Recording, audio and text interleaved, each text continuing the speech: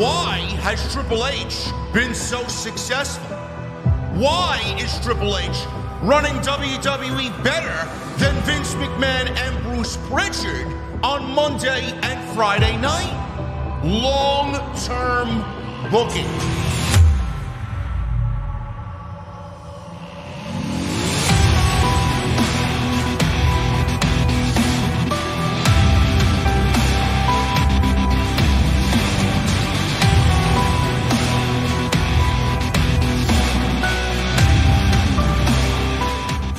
What is going on, guys? Thank you so very much for joining me right here on Off the Script. This is episode 463 for your February 5th, 2023. I am your host, JD from New York, as always, coming to you live from the OTS venue. Thank you guys so very much for joining me on your Sunday evenings, wherever you may be. It is VIP only. And I want to thank my two new VIPs, TJB and Brian Jardine, for becoming new members. And Max in the chat, Max Emerson. What the fuck are you drinking, brother? YouTube wants to fuck up, and they never notified me of your subscription and VIP status, bro. So there you go. I see you in the chat. I'm happy to have you and all my VIPs here on this Sunday night. We got a lot to get into right here on the podcast, and it's a crazy week, man. It's been a crazy year so far in the world of pro wrestling. AEW's on fire. They are picking things up right where they kind of left off, and it's been a long time since they had their ducks in a row on Dynamite. I feel like when they were pre-Cody, before Cody Rhodes joined WWE, I thought they were producing some of the best television that they've ever done. And then all of a sudden, Cody Rhodes defects to WWE, and then all of a sudden, the ship is on rocky waters, and then we get the CM Punk situation, and then things just don't feel right in the summer of 2022. Things are finally starting to get back to what they used to be this year. AEW's got some great shit going on. It's not perfect over there, but they got some great shit going on over there. On the WWE side of things, we came out of a very middle-of-the-road Royal Rumble, headlined by a storyline that is probably the best WWE storyline in the last 10 years easy, at least since the Yes Movement on WWE television. It is the pinnacle of storytelling in the modern-day WWE. The Bloodline, Sami Zayn. It is a hot-button topic. It is a hot discussion in the community. Should it be Sami Zayn and Roman Reigns at WrestleMania? Should it be Cody and Roman Reigns? Should it be a triple threat match? Should it be Roman wrestling on Saturday and Sunday against Sami and Cody? So many different opinions in regards to that. That is a big talking point going into WrestleMania. And then obviously you got your Vince McMahon selling WWE rumors to who nobody knows. It started off with the Saudis, and then that rumor died down and was debunked. And then you got Nick Khan on all these different networks, basically kissing Vince McMahon's ass. I wouldn't expect anything less from Nick Khan, man. He's an absolute slimeball. But this recent interview on CNBC, which was not really all that new. You know, we didn't really hear anything new coming out of this. People are really wondering when WWE is going to sell the company. He kind of shed some light on that. I foresee the company being sold around WrestleMania season. I mean, this is probably going to be the biggest WrestleMania of all time. It would probably go in line with WWE announcing something on WrestleMania weekend that the company's been sold to who. Again, we don't know. But there were a couple of nuggets of information coming out of this interview that we're going to go over today. And we are actually going to start off with that in just a little bit. But we got a lot of stuff lined up for you. It's going to be a good show. I thank you guys very much for being here on your Sunday nights. There's no football tonight, thank God.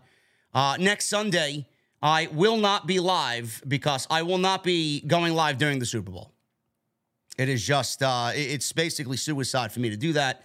I will not be doing that. So we will probably come up with some streams during the week. So make sure you guys keep an eye and an ear out on the subscription boxes. But it's going to be another great week. We're heading towards the Elimination Chamber, and I'm going to get you guys ready for everything you need to know right here on the podcast. But I want to thank you guys again for joining me on Sunday night. Please, if you want to chat tonight, Sunday night, is the only night I do it. So make sure you guys get in on joining the channel and becoming a member. Members only tonight on Sunday for the flagship podcast. So hit that join button down below and become a channel member. Become a VIP right here on the podcast. Make sure you guys hit that thumbs up. I would really appreciate that, man. We're nearing 500 likes already. We got over 1,500 and counting in the venue. Make sure you guys hit that thumbs up. I'd love nothing less than 1,000 likes tonight. So please make sure you guys go and hit that thumbs up. Hit that subscribe button if you're new around here. Turn on that bell for notifications. Follow me on social media at JD from NY206. That's Twitter, Instagram, TikTok, and Cameo. Make sure you guys go check out all the other videos that you might have missed on the channel. Monday, we were live. We were live on Tuesday. We were live on Wednesday. We were live on Friday. We were live on Saturday. We're live tonight. Busy. It's WrestleMania season, man. Gotta get everything in.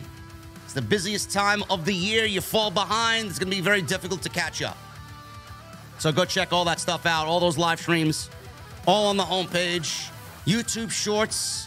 Been having fun making them for you guys as well. Go check them out. Thank you for a great week on TikTok. If you guys don't know, I'm on TikTok. Link is down in the description. If you guys want to go follow me on TikTok, I upload clips over there as well.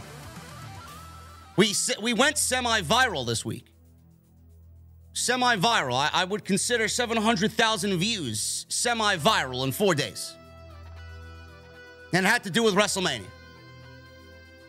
So I'm telling you right now, this is going to be the biggest WrestleMania season for the podcast yet. So make sure you guys go check that out. I uploaded another clip today in regards to Sammy and Cody. I'll have more clips on that coming up because I do think that I have the best stance on this hot button topic in the entire community.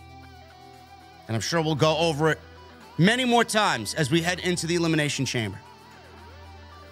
Tonight's show is sponsored by my great friends over at Blue Chew. BlueChew.com, code JD at checkout. Make sure you guys go get your free sample. All you have to do is pay the $5 shipping and handling. BlueChew.com, code JD. Make sure you guys go and support. They've been a member of the OTS family for many, many years. And I want to keep them as a member.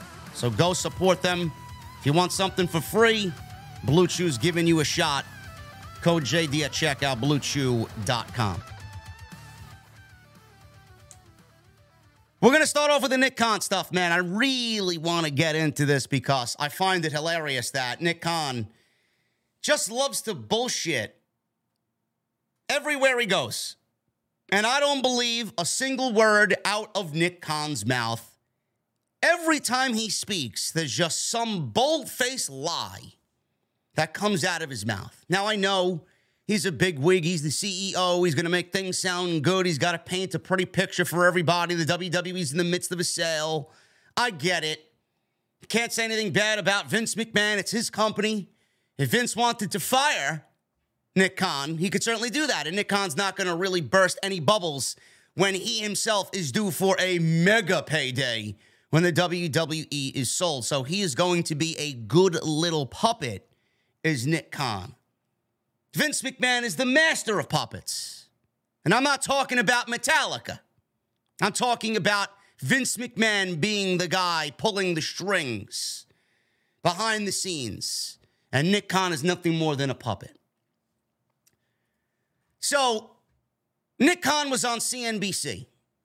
He's provided a huge update via CNBC during their Squawk Box talk show. Nick Khan predicted that an eventual sale for the WWE will happen in the next 3 months, and it will be a fast process. When asked about his expectations surrounding the timing, Nick Khan said this, and I quote, quick. The sale process will be quick. I'm not trying to be obtuse in saying that, but I think it's going to be a pretty fast process, maybe 3 months. On January 17th, as you guys know, WWE made a new SEC filing that stated, as of January 16th, Vince McMahon no longer needs stockholders' approval for his actions. This is just basically setting you up for the future. Vince wants to sell the company because he doesn't need these people. He doesn't want these people anymore because you see lawsuit after lawsuit after lawsuit after lawsuit coming down on him. He's going to pay all these people off like he did Rita Chatterton and everybody else. He's going to pay these people off. He doesn't want any lawsuits remaining on his record.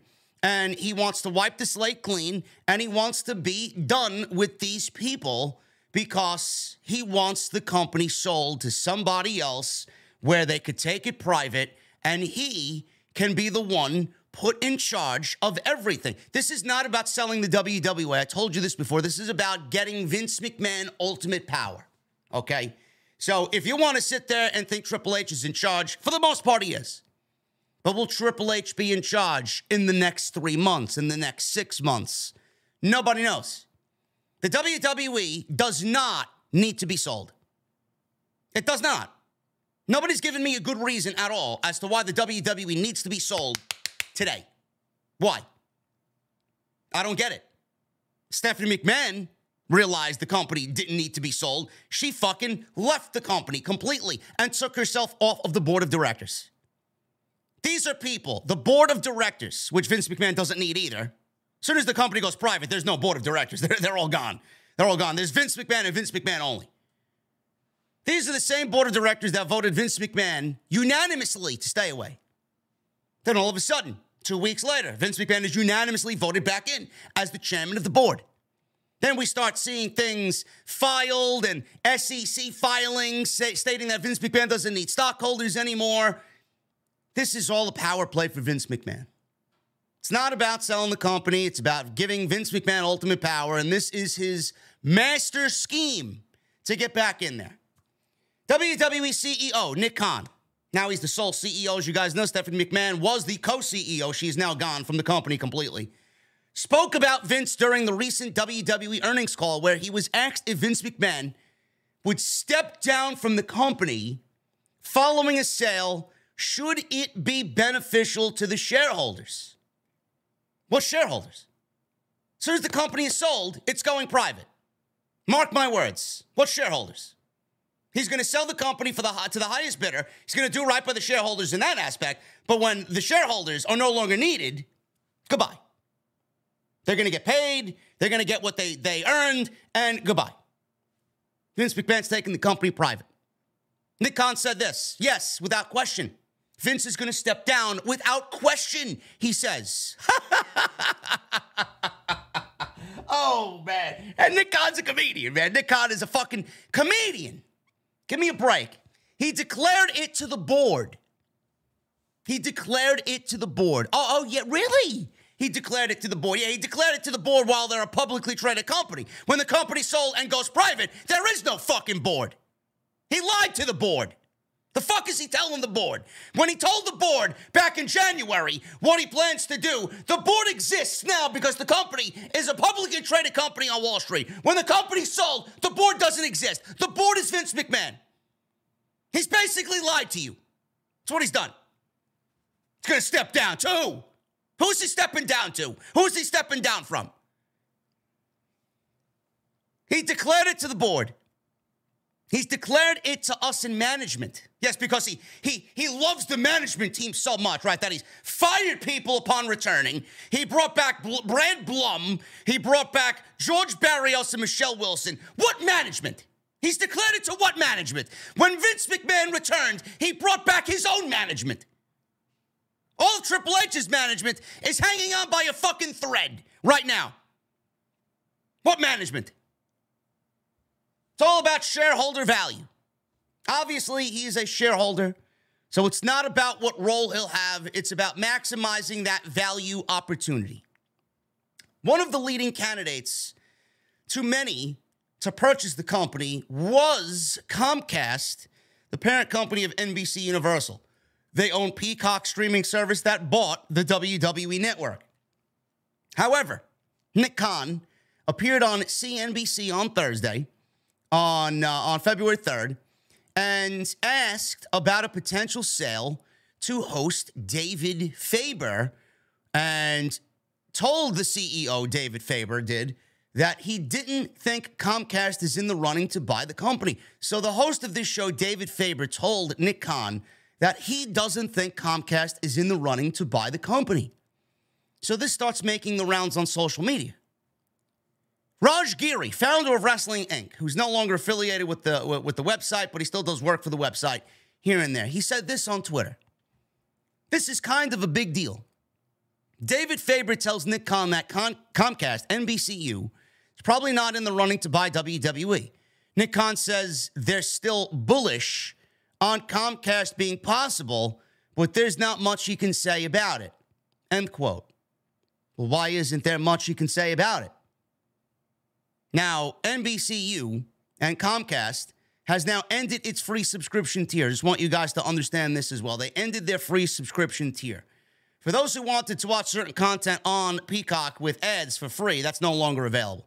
New subscribers won't be able to sign up for the free subscription, but those who are already subscribed will still be able to use the service. Those wanting to use Peacock now will either have to pay $4.99 per month or join the $9.99 tier for the ad-free version. It was recently touted that the platform is currently 20 million active subscribers. And the Royal Rumble, you guys had heard me say this week that it was the most viewed Royal Rumble show of all time. So WWE seems to be doing well on Peacock, and Peacock seems to have made a good investment in WWE, right? So why wouldn't they want? And I put those stats in there for a very specific reason. They're making money. They're making money with WWE. The WWE is doing well by Peacock. And it seems to be a great partnership. But why doesn't Comcast want to buy WWE? So I got these other pieces of news coming out of this particular interview with Nick Khan. Negotiations for the TV rights are starting to progress with WWE as well. You know they're with NBCU on USA Network. That's another, network owned by NBCU, USA Network. They've been with USA Network for forever. And then Fox Sports. They end around the same time. So WWE is going to want to secure TV rights deals, which Vince McMahon is the only one to administer these rights negotiations with.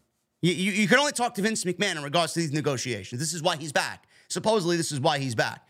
So they're going to end around the same time. And it's 2023. They got all this year, and then next year, their TV rights deals come to an end with NBCU and Fox Sports. So Nick Khan noted that the company is still bullish about the Comcast deal, or Comcast still being in the running for WWE after one of the hosts mentioned that a source said that Comcast wasn't interested. David Faber said they weren't interested in acquiring WWE at this point. The other three companies mentioned in this interview during the show were Netflix, Amazon, and Endeavor. CNBC later said in a news story that McMahon returning, get this, and you guys know this is not new information to you guys.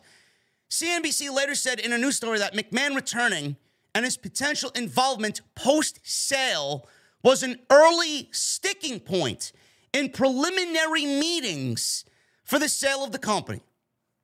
So Comcast, this David Faber, mentioned live on the air to Nick Khan. And this is the type of shit that you're really going to need to start paying attention to. Because if shit like this is said by people like this on a network like this isn't coming from a Satin or a SAP or some fucking dirt sheet with the Z at the end of the news. No, this is not coming from zero sources. This is a major, major deal. Comcast, who everybody said was a front runner and makes the most logical sense to buy the company, does not want to have any interest in the company because of Vince McMahon. An early sticking point was his post-WWE involvement after the sale. Everything that I just told you for weeks about why Vince McMahon is back was basically given to you here by David Faber on CNBC, and it was exposed to you all, and it got swept right under the rug. Vince McMahon is back to lead negotiations for TV rights deals and for a sale of the company because he is using the company as a vehicle to get power power back in the WWE to sell the company, to take it private so that he doesn't need these shareholders. He doesn't need Wall Street. He doesn't need this one or that one breathing down his throat.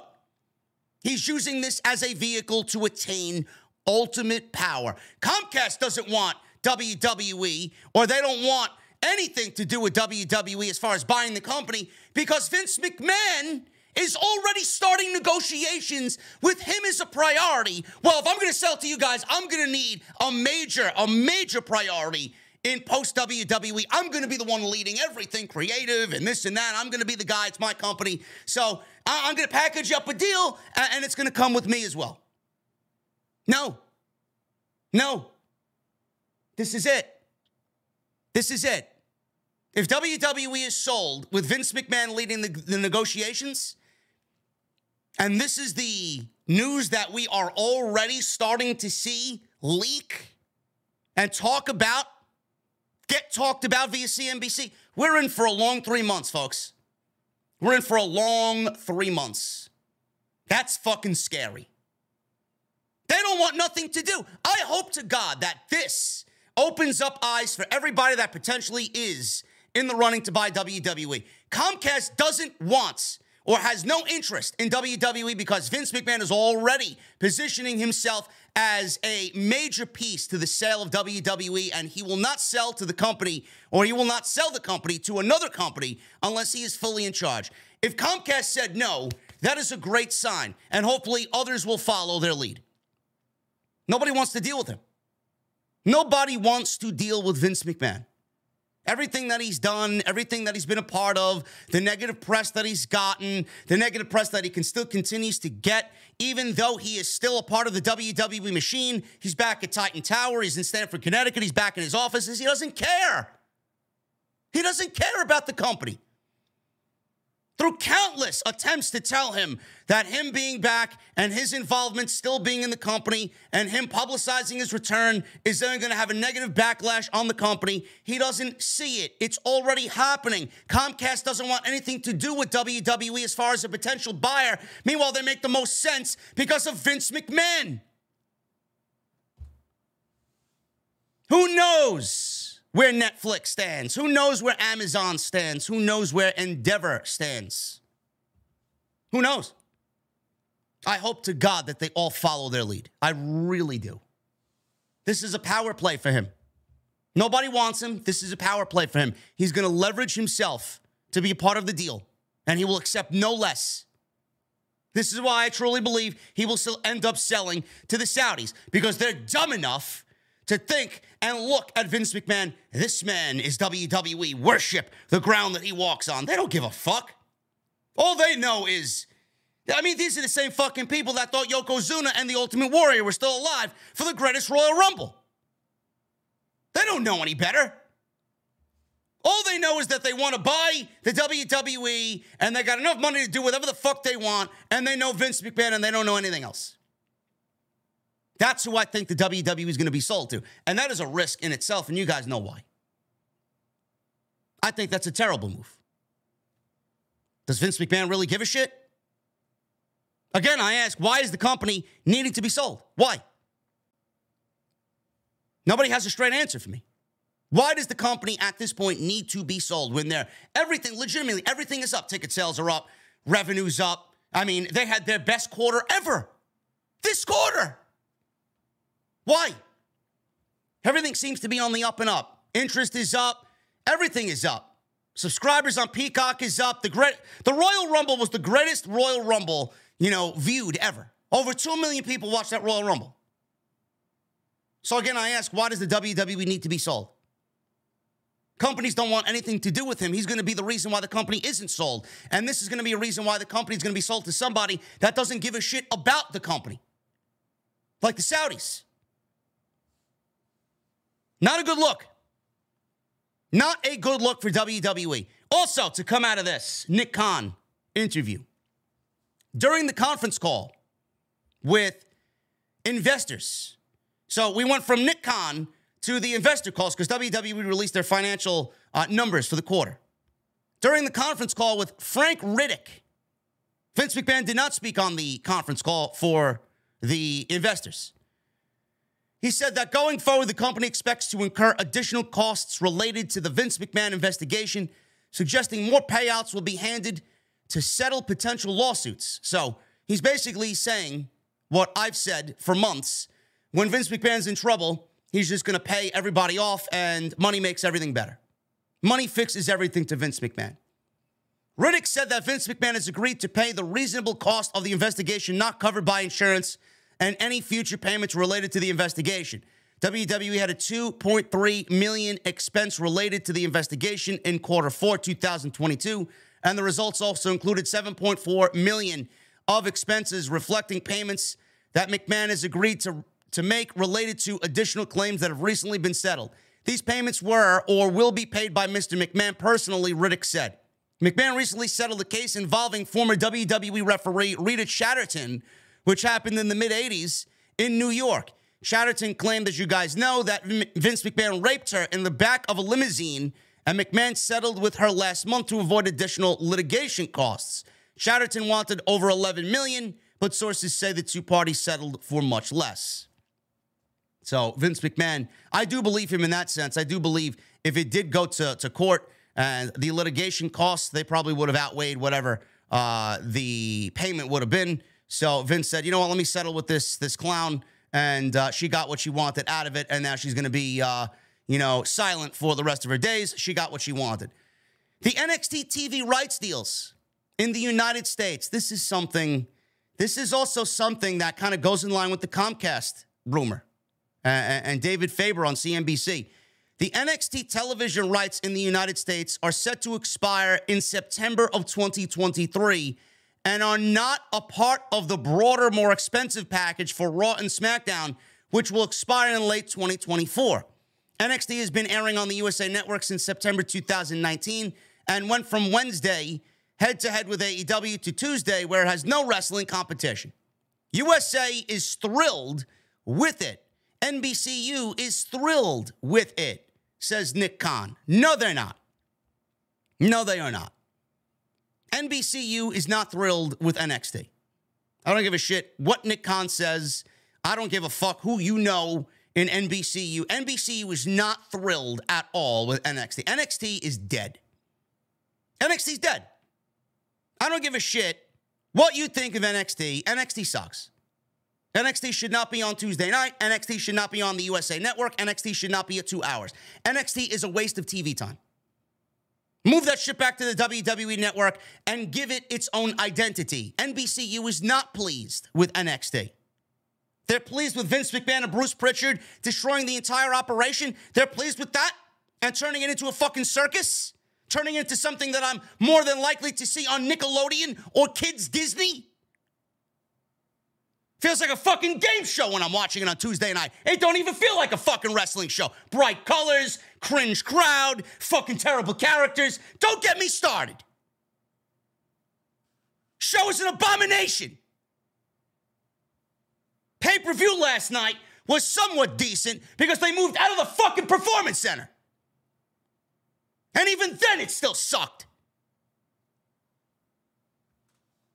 Nick Khan said, keep in mind, as much as its own brand as NXT is, it's still our farm team. I don't think a farm team needs a fucking TV deal on Tuesday night. It's our feeder system to get folks called up to the main roster. So the expectation there, they were doing that well before you fucking blew the shit up. And what happened? Triple H was feeding and feeding and feeding, and Vince McMahon was burying and burying and burying to a point where he felt like we needed fucking Von Wagner on television. And we needed characters.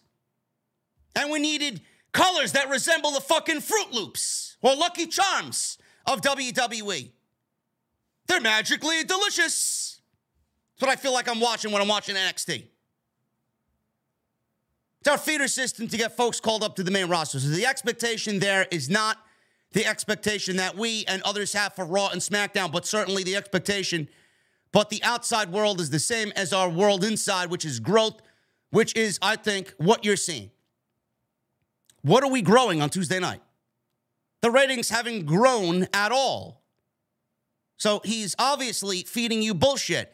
the expectation is that there is no expectation. Oh, now there's no expectation, but you expected Triple H to beat AEW on Wednesday nights, right? Now there's no expectation because the show sucks. And it goes against no competition in the wrestling realm on Tuesday night. You expected Triple H to fucking destroy Chris Jericho and Jon Moxley and AEW, though, right? Now there's no expectation. You expected something to happen, you didn't get what you wanted, and you killed the brand out of fucking disgust and envy and anger and jealousy. You punished your son-in-law. That won't be reported by Nick Khan. Khan said the partnership between WWE and NBCU involving all shows is excellent. Yeah, for now. For now. Saying that if they have a premium live event on a Saturday and NBC has a Sunday Night Football game the next day, they get a lot of promotion out of those two on Raw on Monday and a lot of promotion in general for anything that they do, even with NXT.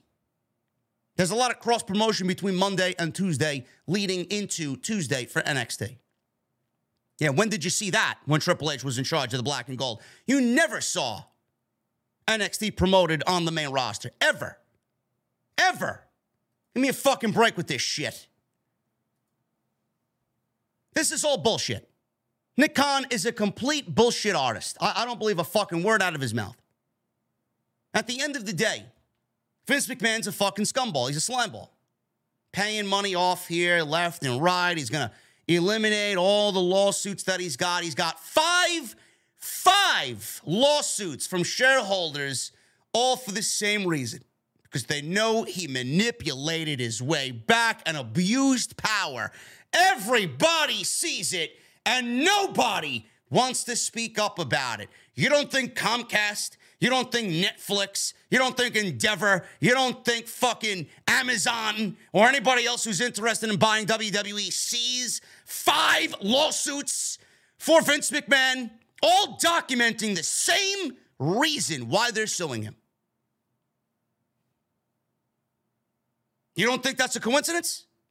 And nobody sees that. Vince doesn't care. Nick Khan doesn't see it. He's not allowed to say anything because he's set up for a big payday when the company sold. Triple H can't say anything because he's got to stay in his own lane and do what he's got to do.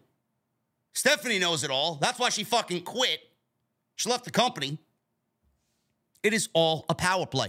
It is all a power play. Comcast doesn't want to buy WWE because they know exactly what Vince McMahon is trying to do. They don't want to work with him. So if Comcast doesn't want to work with him, I'm going to be very interested to see who else doesn't want to work with him. It's not about selling the company. It never was. Ever. The company doesn't need to be sold. Once upon a time, it was going to remain in the family. The company was going to be, given to the kids. It was going to be given to Triple H and Stephanie McMahon and then their kids and then their kids. Shane's kids. This is a fucking demented individual. He would rather the company go to somebody else. How many times have I said this? He would rather the company go to somebody else and sell the company so that it's out of the family because while he's alive, he doesn't want the company being run better under them than it was him. And if that's the basis for a sale of this company, I mean, this man should be in jail. Lock this guy up in an insane asylum, never mind fucking jail. It's fucking ridiculous. I never heard of such stupidity. Vince McMahon's facing a new lawsuit over horrifying allegations. According to documents obtained by Bloomberg, Dennis Polcon filed a lawsuit against WWE in Delaware's Chancery Court, where Polcon looks to ban McMahon from the company's board of directors. Yeah, good luck with that. Fuck out of here. Now this guy wants to ban McMahon from the board of directors.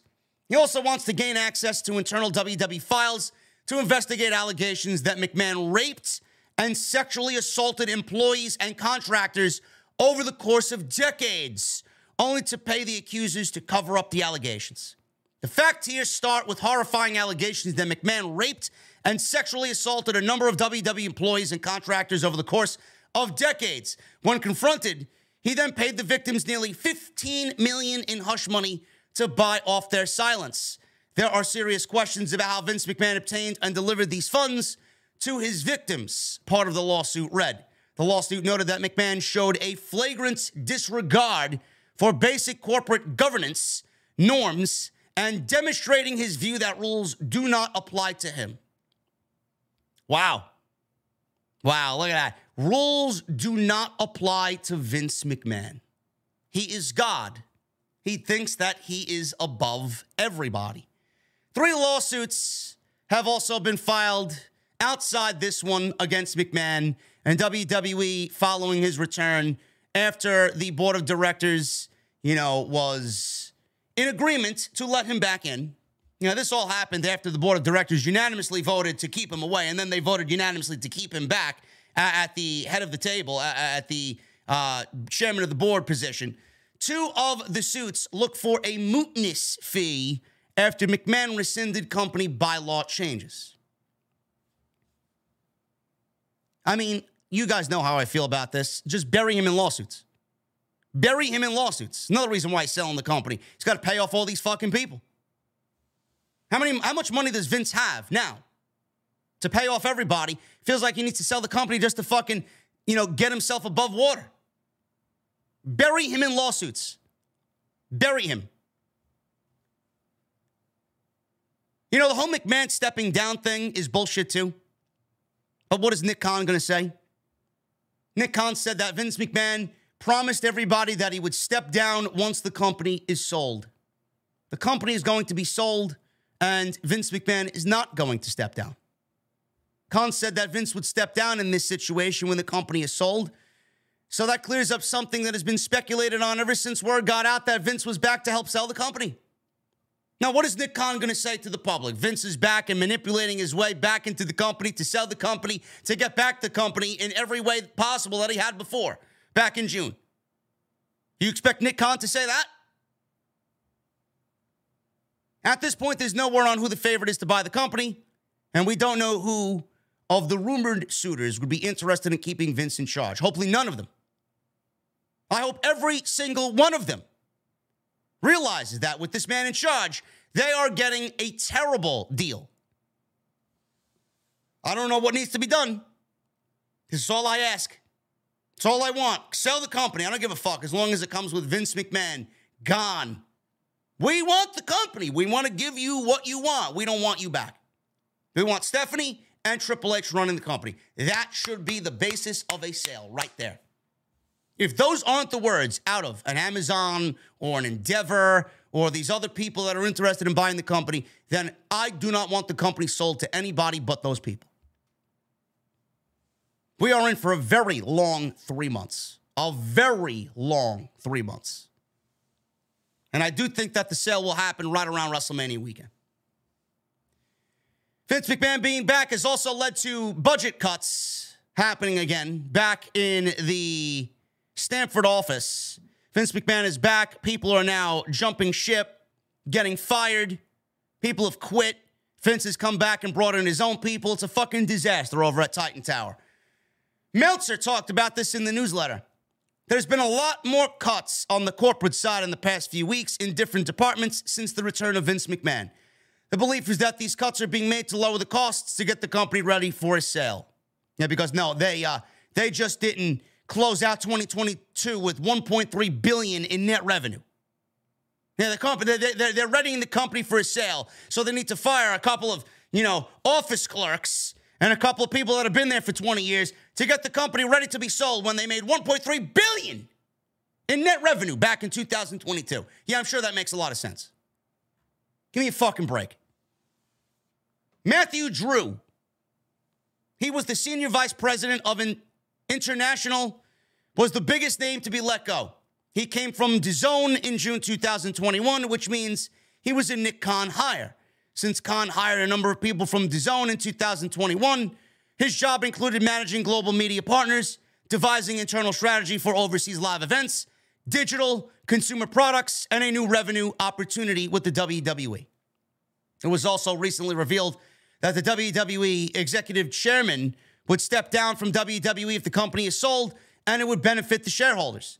Vince McMahon didn't speak on the fourth quarter and year-end earnings call that took place on February 2nd.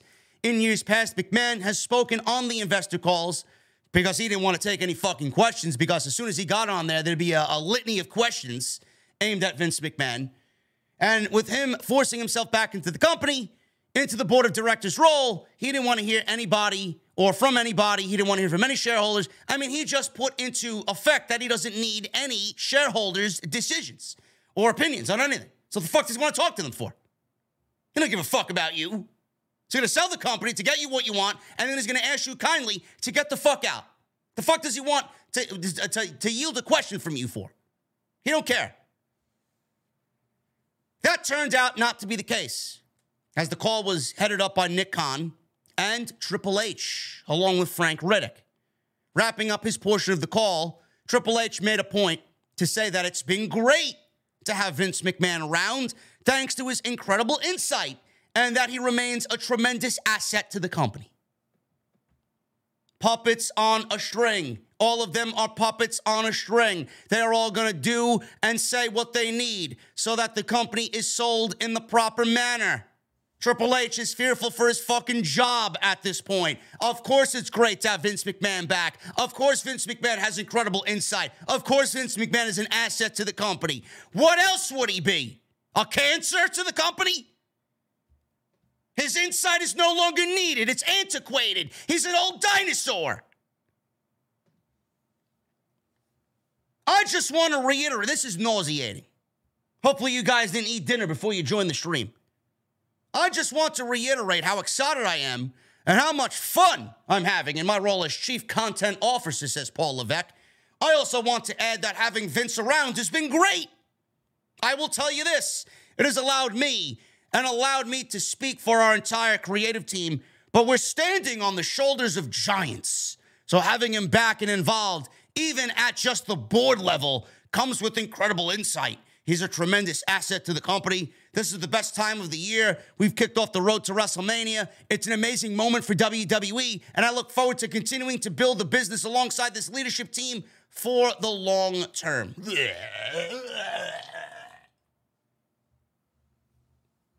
God, I can't stand this company jargon, this company language. God, this shit sucks. This is nauseating. Now, Vince being back is not an asset to the company. It's not. The company would be actually better off without him there, and there's no reason why he needs to spearhead talks. This could have been done with anybody. The fuck did you hire Nick Khan for? This is the reason why you brought him in. For him to lead these talks, not Vince. I think that's also an aspect that people are forgetting. Shit is ridiculous. All of this is just nonsense. Utter garbage. Utter garbage. I don't believe a fucking word these people say, ever. Makes for a pretty fucking article. Oh, look, I got Triple H to give me a quote on Vince McMahon. The fuck are you expecting to get? Oh, look, Nick Khan is speaking on CNBC. What the fuck do you expect to get out of CNBC? Company's going to be sold by WrestleMania, and then at that point, we reassess. If Vince is going to be in charge, I don't know. I hope whoever he sells to is those that know what the fuck this man's capable of, good and bad.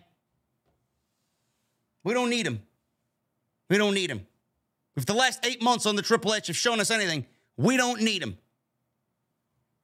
Everything you're seeing on TV right now with the Bloodline, if Vince was in charge, we wouldn't even be talking about Sami Zayn potentially wrestling for the World Championship. You think he'd be getting this match at Elimination Chamber? Fucking Christ, God, no. We would not. Sami Zayn in the main event of Elimination Chamber against Roman Reigns and one of the biggest stories of the entire company. No. No, we wouldn't. Shifting gears to the Royal Rumble. Got some Royal Rumble news and notes. Still, Royal Rumble news and notes. I got to stop the stream for a second. I was so busy ranting on Vince McMahon.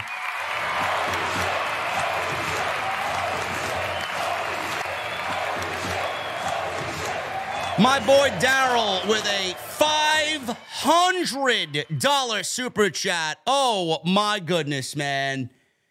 Sith Negan with a $500 super chat. He says this, and before I do anything else on this stream, I got to read this. An OTS VIP birthday Sith Negan bomb has been dropped for the undisputed truth in the entire professional wrestling community. JD from NY, languishing in mediocrity and being second-rate like a common goon or shill will never happen around here. It's number one or absolutely nothing because it can't be no other way. End of the line.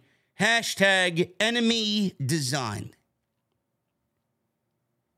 Daryl, you always leave me speechless, brother. Always. I appreciate you being here, man. Daryl with a $500 bomb for an early birthday. Brother, I appreciate you so much. Very lucky to have you a part of the OTS family, and thank you so very much for your generosity, man. Always love Daryl in the chat. Unbelievable. And I'll get to you guys. If you guys want a super chat, last call will be at the end of the show. You guys know the deal. We'll hang out with our cold beverages at the end of the show. Royal Rumble news. Let's move away from this Vince McMahon news. I know it's a downer for everybody. I can't stand it. Brock Lesnar's spot at the Royal Rumble, if you guys remember. He was eliminated by Bobby Lashley. He tossed the referee over a barricade. He took the steel steps and smashed him on the announce table, if you guys remember, at the Royal Rumble. Lesnar apparently gained a little bit of heat for his spot in the Royal Rumble. Brock Lesnar had a brief but memorable Royal Rumble appearance, I would say. Not really memorable, but memorable for this Royal Rumble. With him eliminating several superstars before being tossed out himself. Afterwards, Lesnar destroyed the ringside area, lifting the stairs and tossing a referee over the barricade. Fightful is reporting that some of the aftermath wasn't planned and caught a lot of people by surprise. Now, there were a couple of people in the ring and ringside who weren't prepared for the stairs spot and didn't know it was coming. The spot where Brock Lesnar threw a piece of the announce table inside the ring was also unplanned. One source said, "We knew a freak out was planned, and it's Brock, so expect anything and everything, so all seemed well there." However, the spot that seemed to get Lesnar a bit of heat was an unplanned situation when referee Eddie Orengo was thrown over the barricade. Now, Fightful is told that initially it looked like he was possibly, injured. He possibly sustained a foot injury, but we're not sure of the status of him, says Fightful. He had to sell to the back, and Fightful was told that he missed an integral spot towards the end of the match. Or there was an integral spot towards the end of the match that was missed. What that was, I don't know. I don't know what that spot was. It's worth noting that when Fightful was told about this and had to confirm, one source said, the heat is relative term for Brock Lesnar. He's not going to get in trouble. He's certainly not going to get fired like Crime Time was. It's a new regime, new rules. I'm not sure anyone involved was mad or not, but some backstage people were mad, end quote. Brock Lesnar can do whatever the fuck he wants. Brock Lesnar can do whatever the fuck he wants. He's not going to get in trouble by anybody. And, I'm not really surprised to hear that he's got some heat here and things went unplanned. I mean, just look at Brock Lesnar's inclusion in the Royal Rumble. Just look at what he did in the Royal... I mean, he won the Royal Rumble last year, so what the fuck would he have to be angry about? Comes out at number 30, wins the fucking Royal Rumble, goes to WrestleMania, gets Roman Reigns, right? Garbage. But this year, they ask him to be a supporting character in the Royal Rumble. Brock Lesnar's got to fly all the way to San Antonio, Texas, gets put into the Royal Rumble with 29 other guys, doesn't even last 2 minutes in the Royal Rumble, gets eliminated by Bobby Lashley, which is a victory in itself right there, because who the fuck else would eliminate Brock Lesnar? You got to be somebody like a Bobby Lashley to eliminate Brock Lesnar. They just so happened to give it to Bobby Lashley this year, and then he gets dumped over the top rope. So they ask him to have a freak out moment. What the fuck do you think Brock Lesnar's going to do? What do you think? He's going to get back in the ring and throw other people around? No, Brock Lesnar's going to cause chaos.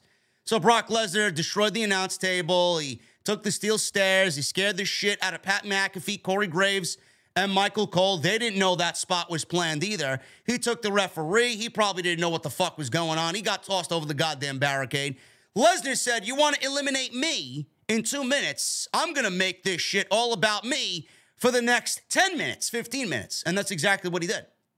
I could see Brock Lesnar going into the Royal Rumble meetings and getting told the plan. Yeah, Brock, you're going to be eliminated in 2 minutes by Bobby Lashley, and then we want you to have a little breakdown at the end of the match. Can you do that?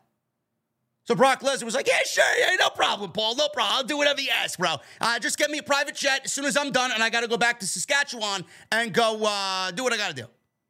So that's exactly what he did. He got eliminated in 2 minutes, and he made the elimination and the Royal Rumble all about himself. You want me to go in there and get eliminated in 2 minutes? I'm going to make this shit about me. That's exactly what he did.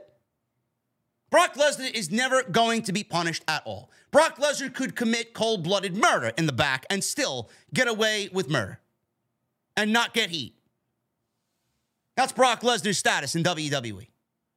It is his. He can do whatever the fuck he wants. And all you got to do, honestly, if you don't like something, just call it Vince McMahon. Vince McMahon's seemingly back in charge, right? He's back there. He's the chairman of the board. Yo, Vince, your son-in-law ain't doing what I need. Talk to him. He's got Vince on speed dial. Don't worry. There was a rumor that Hell in a Cell was going to happen at the Royal Rumble. Why didn't we get Hell in a Cell at the Royal Rumble? Well, WWE made some internal changes to the Royal Rumble card. It was once talked about that Finn Balor and Edge inside Hell in a Cell would take place at the Rumble. The planned Ronda Rousey versus Raquel Rodriguez match for the women's title on SmackDown was also pulled from the show and moved to SmackDown a few weeks early, where Rousey retained the title only to lose it to Charlotte Flair in an impromptu match. Edge and Beth Phoenix returned from hiatus at the Royal Rumble, not to do Hell in a Cell, but to mix it up with the Judgment Day, ultimately continuing their feud, which we saw continue on Monday Night Raw. In the latest edition of the Observer newsletter, Dave Meltzer reported that WWE had to nix the Hell in a Cell match with Edge and Balor due to Edge not being able to appear on TV to build up the match as he was filming Percy Jackson and the Olympian for Disney+. Meltzer wrote, the reason at one time it was talked about the Brood Edge versus Demon Balor Hell in a Cell match, it was supposed to take place. It didn't happen because Edge was filming a television show until last week and thus couldn't do the WWE television build to build up to the match. It was filming Percy Jackson and the Olympian, a Disney Plus series where he will play Ares, the Greek god of war. So there you go. If you guys want to see Edge as a fucking Greek god of war, you know where to find him on Disney Plus. I'm not really sitting here thinking, oh man, Rumble would have been better with a Hell in a Cell match. I mean, I honestly thought it was too soon for Hell in a Cell match anyway.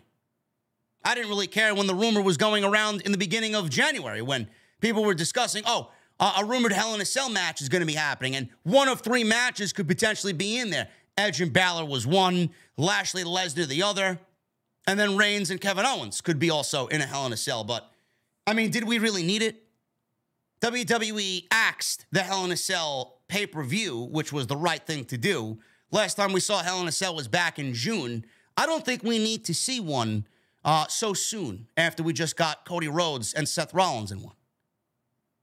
And I only want to see a match that is worthy of it inside Hell in a Cell. We don't need to put Hell in a Cell on a pay-per-view just to get Hell in a Cell back on a WWE pay-per-view. It needs to matter. It needs to fit the feud. Does it fit Balor and Edge? Yes, it does.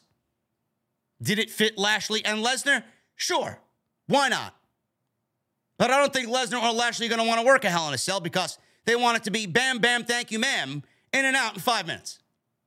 But Balor and Edge, I can absolutely see that being inside Hell in a Cell. And honestly, at the Royal Rumble, not really all that sold on it. On WrestleMania's card, absolutely. So that's my prediction. Balor Edge, Brood Edge versus Demon Balor inside Hell in a Cell at WrestleMania. Whichever night you want to put it on, go ahead. That's one of my predicted matches for WrestleMania. I do think that is what's going to be in Los Angeles. No problem with that at all. Update on NXT stars in the Royal Rumble. NXT stars were allowed this year in the Royal Rumble. Vince did not want them the year prior. Why? I don't know. Fightful Select reported last week that numerous women from the NXT roster were in town for the Royal Rumble, with 3 NXT talent appearing in the match itself. Shawn Michaels told Fightful that WWE's main roster higher-ups let NXT know who they wanted, and he provided feedback. They did make it known to NXT that they only needed female talent, and they were good on the men's side. Fightful had reported that WWE was more interested in unconventional surprises than bringing in past legends. Wow! You don't say! How many people cried that you missed Alicia Fox in the Royal Rumble? Nobody. Nobody. The only people that cried are the fucking geeks with an Alicia Fox profile picture on Twitter, where I'm sure you don't want to see what they look like in real life. You would be terrified to know what they look like in real life. Nobody cares. Nobody wants Alicia Fox. Nobody wants Lee. Maybe Lee. Lita's okay. Lita, I mean, you could get away with a Lita or a Trish Stratus. That's fine. But Kelly, Candice Michelle, the cat. I mean, who else? Molly Holly. Nobody wants to see this fucking gut. It's the same shit. All the other Royal Rumbles were built off of all these other women. I didn't even want Michelle McCool in the Royal Rumble. That was lame. That was lame. We don't need Michelle McCool. That spot could have went to a Tiffany Stratton. I mean, I understand that WWE needed to fill those Royal Rumbles because WWE, they hated NXT. They didn't want any shine on NXT, and they didn't really build the women's division to have any depth. Triple H, as soon as he got there, I can guarantee you, man. I wish I could be a fly on the wall. I can guarantee you. Triple H's vision was like, you know what? The women's division needs more depth. Look at the past Royal Rumbles. I'm going to bring back XYZ, A, B, C, D, E to the Royal Rumble, and we're going to load the women's division up so we get to a point where we don't need to rely and call up Nikki Bella and Brie Bella for the Royal Rumble. He brought back Mia Yim. He brought back Emma. He brought back Candice LeRae. He included Indy Hartwell. Roxanne Perez was in the Royal Rumble.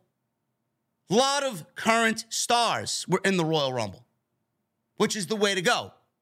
We don't need to bring back past legends because it only waters down the Royal Rumble and it makes the Royal Rumble that much more predictable.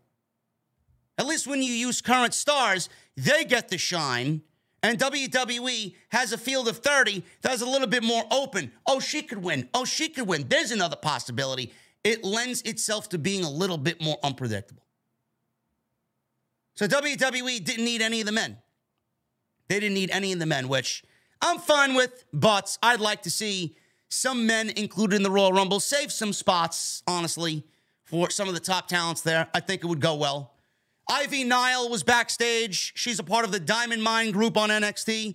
She was backstage at the Royal Rumble, used as an alternative if she was needed. She was not needed. When we asked, says Fightful, they were told that nobody that appeared had their Rumble appearance served as a call-up this year. So Roxanne Perez was used in the Royal Rumble, and they're saying that the Rumble appearance was not being used as a possible call-up. Indy Hartwell not used as a possible call-up for the Royal Rumble and the main roster. So that's that. You know, I thought Roxanne Perez should have lasted a little bit longer in there, but, you know, that's just my opinion. She got eliminated in what, 6 minutes? Think she could have went a little bit longer in there. Felt like we could have saw Tiffany Stratton in there. Get her some spotlight, some shine. She's been doing some great work down there. But I like the fact that WWE is now including NXT in the Royal Rumble, and I hope it's something that stays for the years to come. Shifting gears to WrestleMania. We got some WrestleMania news. Plans changed. Gunther and Brock Lesnar out the window. No more for WrestleMania. Plans for a Gunther and Brock Lesnar match at WrestleMania is not happening. In December, it was internally scheduled for the biggest event of the year, supposed to happen at WrestleMania. the match made sense as the Intercontinental Champion had talked about wanting a match with Brock Lesnar, saying that it would be the biggest challenge for him and it would be a dream match with Brock Lesnar.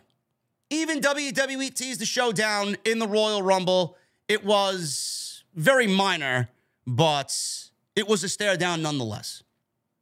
WrestleVotes reported this week that while a decision has yet to be made, there are plans in place for a triple threat match, putting Gunther versus Sheamus versus Drew McIntyre for the Intercontinental Championship at WrestleMania.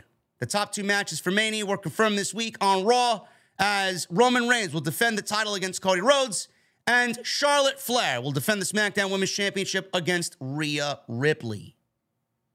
Now, I have no problem with this at all. Brock Lesnar more than likely is going to be wrestling Bobby Lashley in some sort of stipulation match. I think that's the way they're going. Clearly, what we saw at the Royal Rumble was another tease for something down the line. We may see the Hurt Business get back together with Bobby Lashley to take on Brock Lesnar. Who knows what's going to happen there, but I do think Lesnar's match is already sealed with Bobby Lashley. As far as the Intercontinental Championship, a lot of people were like, oh, it's going to be Gunther versus Sheamus. It's going to be Gunther versus John Cena. Gunther versus Brock Lesnar. Gunther versus Sheamus is the only match that ever made sense. And WWE has done a fabulous job of maintaining distance between these two. Now they're going to pick it back up. Right now, McIntyre and Sheamus, they got something going on with the fucking Viking Raiders. That's going to end in a couple of weeks. And then we'll shift gears after the Elimination Chamber to both of them chasing the Intercontinental Championship. How we get there, that remains to be seen. So we'll see what happens with that. But as far as the Intercontinental Championship is concerned, this will be the first time in God knows how long where the Intercontinental Championship is given a very prestigious position at WrestleMania, and it's been a long time coming. I don't even think the Intercontinental title was defended at WrestleMania last year. I think the last time it's been defended at WrestleMania was when we had Apollo Crews versus Big E in a Nigerian drum match, which was fucking terrible. But here we are talking about one of the greatest Intercontinental champions of the modern era in Gunther and what he's done in the ring with that title, going up against somebody that's never won the championship at all in his 16-year career in Gunther versus Sheamus. Sheamus has not won the Intercontinental title in 16 years. How you not book that match at WrestleMania is ridiculous. If you add Drew McIntyre to the equation, it makes for a fucking banger of a match. Now, I know Charlotte Flair is going to be in the main event of WrestleMania. You just see it all over the wall. It's written all over the fucking face of both Rhea Ripley and Charlotte Flair. Plus, Rhea Ripley won the Royal Rumble, so she has got to be in the main event of WrestleMania because that's the way they do it. That's the way they do it. You know, they lined up WrestleMania to be 2 nights, but they lined it up not to take the viewing experience to make it better, but they honestly have done it to give the ladies a main event as well on Saturday night, and then the men get the main event on Sunday. They won't really let you in on that, but that's definitely one of the reasons why they've done it. I don't think Rhea Ripley and Charlotte Flair is a main event match on any show. Period. And if I'm booking this show, and you might not like what comes out of my mouth, I'm moving this match to start the show. I'm having Rhea Ripley and Charlotte Flair open night 1, with Rhea Ripley starting the festivities off early by winning the Women's Championship. You know what I'm doing? I'm putting Gunther and Sheamus and McIntyre in the main event of night 1 at WrestleMania for the Intercontinental Championship, and I'm sending the show off the air with Sheamus winning that fucking title after 16 years. That's what I'm doing. Intercontinental title deserves a spotlight like that, and that's what I would do for the Intercontinental title. I have no problem with this match happening. A lot of people are like, oh, why Drew McIntyre? Why Drew McIntyre? Why not? The fuck are you going to do with Drew McIntyre outside of his pairing with Sheamus? I mean, Drew McIntyre and Gunther is a solid match in its own right. We know what Sheamus and Gunther could do together. Why not fuse all three of them together? Sounds like a great idea to me. And honestly, you'd hear it first from me before you hear it from anybody else. Oh, we got to protect Gunther. I'm not protecting shit. I'm going into this match, and they're going to beat the shit out of each other. And I'm telling you right here, right now, Sheamus should be the one to pin Gunther to win the Intercontinental Championship, whether it's a one-on-one match or a triple threat match. Or all three of these guys are in the ring. Sheamus pins Gunther no matter how many men are in this match. 4, 5, 6, 7, it doesn't matter. Sheamus pins Gunther to win the Intercontinental Championship. That's what I'm doing. Gunther and Brock Lesnar can happen at any other time. You do what's right for business, and Sheamus winning the IC title is best for business. Then Gunther can move on to the main event scene, get drafted to Monday Night Raw, and we're off and running. Him and Cody, book it for SummerSlam. Love it. John Cena. John Cena is announced. Or not really announced. He's locked in. Soon to be announced. Locked in for WrestleMania. Now, Cena hasn't worked at WrestleMania since 2020. He's staying busy in Hollywood, but he will return in Los Angeles for WrestleMania 39. He did a Firefly Funhouse match with Bray Wyatt, but the company has wanted him for this year's show, dating back several months. They are getting John Cena. Last year, there was speculation that Cena would work a match against Austin Theory at SummerSlam, but that did not happen. I got my own reasons for that. Told you guys about that being a match at SummerSlam and why John Cena potentially did not want to do it, because that's when the Vince McMahon allegations were really at an all-time high. And he didn't want anything to do with the company or being a part of the company while Vince McMahon was there. And that was just the topic of discussion in every circle in WWE. So now that it's died down, Cena says, you know what? I'm going to come back for WrestleMania. A few months ago, there was speculation that Cena would wrestle Logan Paul at WrestleMania. After praising Logan Paul for coming to the WWE and doing his thing. He's had a great run so far. WWE is going back to its original plan. There is no longer a Cena-Logan Paul match on the table. It is now Cena versus Theory, locked in for WrestleMania. In the latest edition of the Observer newsletter, Dave Meltzer reported that Cena's match with Theory is locked in, along with other top matches for WrestleMania. I like it. Now, we all need to find out if it's going to be for the United States Championship or not. Does it need to be for the United States Championship? Does John Cena have any time after WrestleMania to stay with the WWE for a little bit? Does he need to win the United States Championship? Do we want to see the United States Open Challenge back against other younger stars in the company? I don't think that's really beneficial to the company now, but Austin Theory beating John Cena in any way, whether he is the United States champion or not, is the right way to go about it. Cena's not coming back and winning anything. I don't know why he needs to win anything, let alone a fucking United States championship. Austin Theory versus John Cena is the match, and Austin Theory gives him the ATL, and that's it. Over. 1, 2, 3. Austin Theory is your guy. He is your future. This is a huge moment for this man's career. All we need to know if it's going to be for the United States Championship or not, and there's a huge possibility that Austin Theory loses the United States Championship in the Elimination Chamber. I could see Bronson Reed win the United States Championship. I could see Johnny Gargano win the United States Championship. I could see Seth Rollins win the United States Championship. I heard some people saying, again, which I don't think is the right idea. I saw some people saying, now this is ridiculous, because I don't think Seth Rollins deserves this at all. I saw some circles on Twitter saying, Seth Rollins should win the United States Championship, take it into WrestleMania, wrestle Logan Paul, and lose it to Logan Paul, and make Logan Paul the new United States champion. Why? Why would you do that? Seth Rollins doesn't deserve to beat Logan Paul? Seth Rollins deserves to lose another WrestleMania? Don't know how well that's going to come off. That's not going to happen. Seth Rollins is not winning the United States Championship. I could see Johnny Gargano winning the United States Championship. I threw this one out there as a little layup on Monday Night Raw. What if Johnny Gargano wins the United States Championship and then is confronted by Tommaso Ciampa? We haven't seen him in a while. When is he due to come back? I would love to see him at WrestleMania. You don't think Triple H, having Johnny Gargano and Tommaso Ciampa on the same brand, would want to get them in a WrestleMania program together? Are they better as a team? Probably.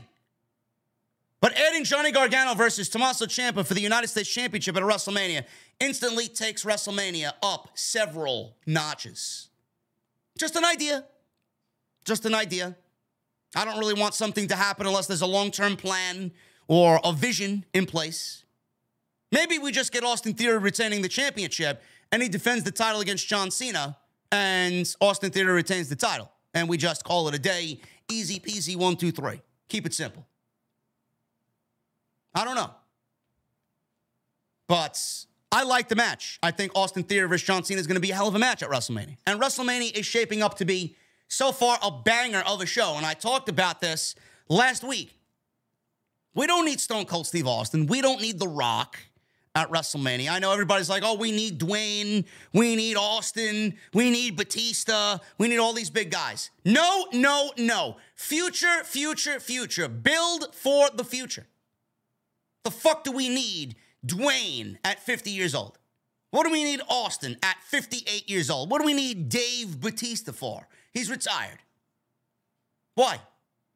John Cena versus Austin Theory. Gunther versus Sheamus versus Drew McIntyre for the Intercontinental Championship. John Cena versus Austin Theory possibly for the United States Championship. Seth Rollins versus Logan Paul. The Usos versus Kevin Owens and Sami Zayn for the WWE Tag Team Championships. Rhea Ripley versus Charlotte Flair. Bianca Belair versus Bayley or Asuka or Alexa Bliss or all four of them. You know, we don't know what's happening there. Roman Reigns versus Cody Rhodes. Roman Reigns versus Cody Rhodes. Not going to be Sami Zayn. Finn Balor versus Edge. Bobby Lashley versus Brock Lesnar. And that's only one night.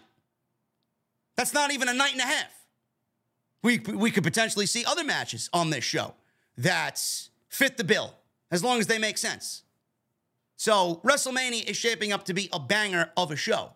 And we're not even through the Elimination Chamber yet. So we don't need the aging legends at all.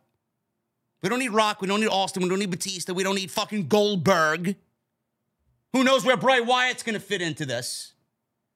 Bray Wyatt versus Uncle Howdy. For all we know, maybe a fucking match at WrestleMania. LA Knight. Where are you putting him at WrestleMania? Who is he going to feud with at WrestleMania? I don't know. I don't know. Maybe they do have Austin. Maybe they bring in LA Knight. Maybe they bring in Austin for LA Knight. I don't know. Now, if Randy Orton was able to come back, Randy Orton versus versus Matt Riddle. RK Bro going at it. That'd be another great WrestleMania match. Rey and Dominic Mysterio is another great match. Possible for the match happening at WrestleMania. The fuck do we need all these legends for? Then you got the Women's Tag Team Championships. Didn't even mention that. Now, some of you may not even realize who the Women's Tag Team Champions are. Dakota Kai and Io Shirai. Io Sky are the Women's Tag Team Champions. Apparently, Ronda Rousey.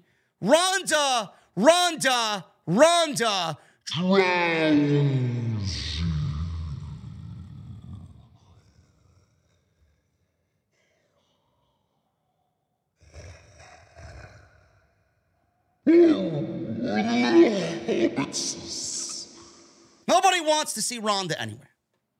Nobody wants to see Ronda anywhere, but she's going to be at WrestleMania.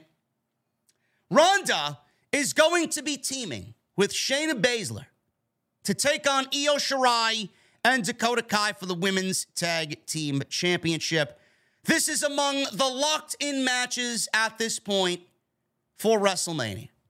We don't know when Ronda Rousey is going to return to WWE TV. Hopefully, this is her last stint with the company. Goodbye, Ronda. Nobody cares about Ronda. WWE. They had this Mountain Dew pitch black match at the Royal Rumble. Apparently, they got paid significant for the match at the Royal Rumble. Upwards towards $1 million for advertisement of the Mountain Dew pitch black beverage.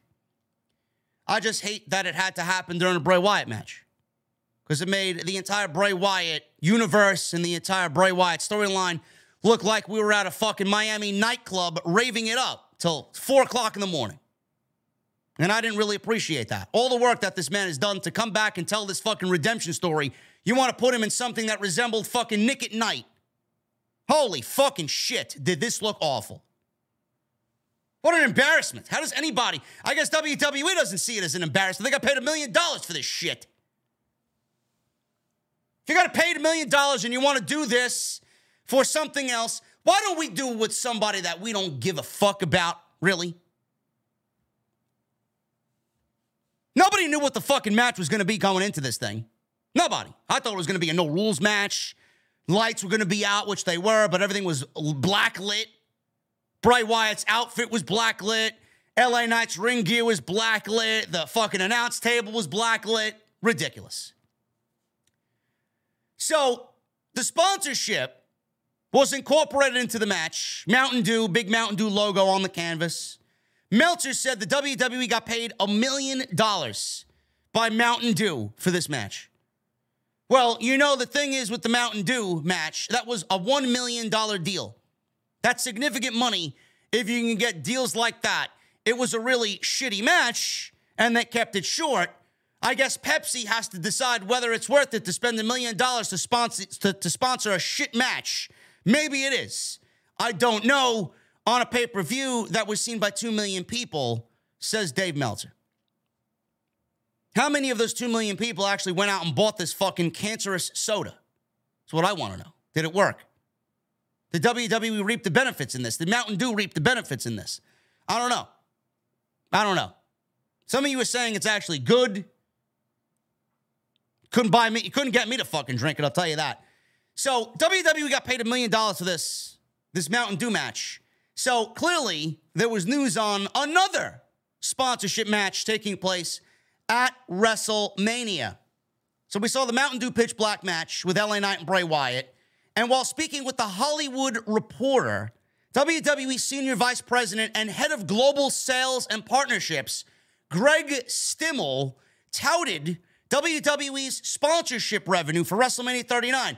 He said it is 43% higher than it was for WrestleMania 38, and there are still months to go. One source noted the sponsorship revenue currently stands between $14 and $15 million. Now, that's fucking impressive.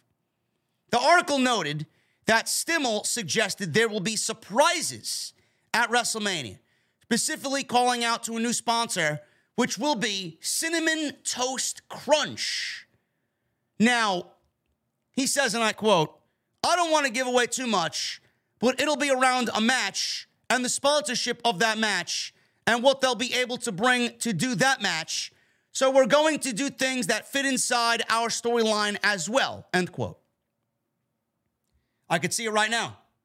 I could see it right now. Bray Wyatt battling Uncle Howdy in a big fucking bowl of milk on the WrestleMania stage, and on the box, you'll get advertisement for the WWE show going into Los Angeles, all on store shelves at Pathmark, at Stop and Shop, at ShopRite, at Publix. You'll see it all over the store shelves. You'll see Bray Wyatt with Uncle Howdy and the fucking Funhouse puppets on a fucking Cinnamon Toast Crunch box. This is going to be fucking pathetic. Awful. I mean, who do you incorporate into a Cinnamon Toast Crunch match? What is the match going to entail? Why don't we save this shit for the New Day? They love their Booty-O's and they love their cereal and all this other shit. Why don't we save this type of shit for the New Day? God forbid this happens with anybody else that's a little bit more serious, like a Bray Wyatt or an LA Knight on the roster. Cinnamon Toast Crunch. What happened to Captain Crunch? What's the neglect on Captain Crunch? Or Cookie Crisp? What about Fruity Pebbles? What about Boo Berry? Frankenberry? What about Count Dracula? Count Chocula? What happened? Cinnamon Toast Crunch? I'm more of a Raisin Bran guy anyway, man. I'm more of the healthier, cereal eater. Or Magic Spoon. Cinnamon Toast Crunch. Wow. Yeah, let's promote garbage to our youth. Let's promote garbage to the youth of the fucking country and promote Cinnamon Toast Crunch and Mountain Dew. And let's support obesity in our children. Wow, what about something that's actually good? The match is going to be shit. The cereal's shit. It's shit for your health. Goes hand in hand. Yeah, we'll have a Cinnamon Toast Crunch match. We'll have fucking Count Chocula as the referee. We'll have Captain Crunch as an outside enforcer. We'll have the fucking Leprechaun, the Lucky Charms guy, do outside interference, and he'll fucking come in and bash somebody over the head with a fucking rainbow.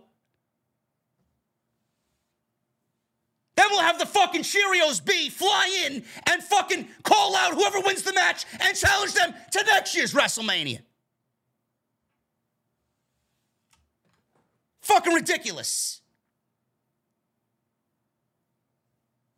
Now, as long as they get their $14 and $15 million in ad revenue, who the fuck cares what they're shilling? Mountain Dew Pitch Black. Fuck out of here, man. Top WWE stars coming out of the Royal Rumble doing strong merchandise sales. This gives you a glimpse as to who's on top. Cody Rhodes won the men's Royal Rumble match, and he earned the right to challenge Roman Reigns at WrestleMania. WrestleMania season, obviously, we're going to start to see these reports about who's hot, who's selling the most merch. Meltzer noted that Roman Reigns, Cody Rhodes, Sami Zayn, and Bray Wyatt are super over with the fans and are leading the charge with strong merchandise sales. This was brought up when Meltzer was talking about the expectation that Mania will break records. I presume that it will do amazing merchandise numbers because that's the other thing that's going on right now is the merchandise numbers are really strong. A lot of the big characters are very, very over when it comes to selling merchandise. Bray Wyatt, Roman Reigns, Cody Rhodes, I'm sure Sami Zayn, they're all hot. That's the deal.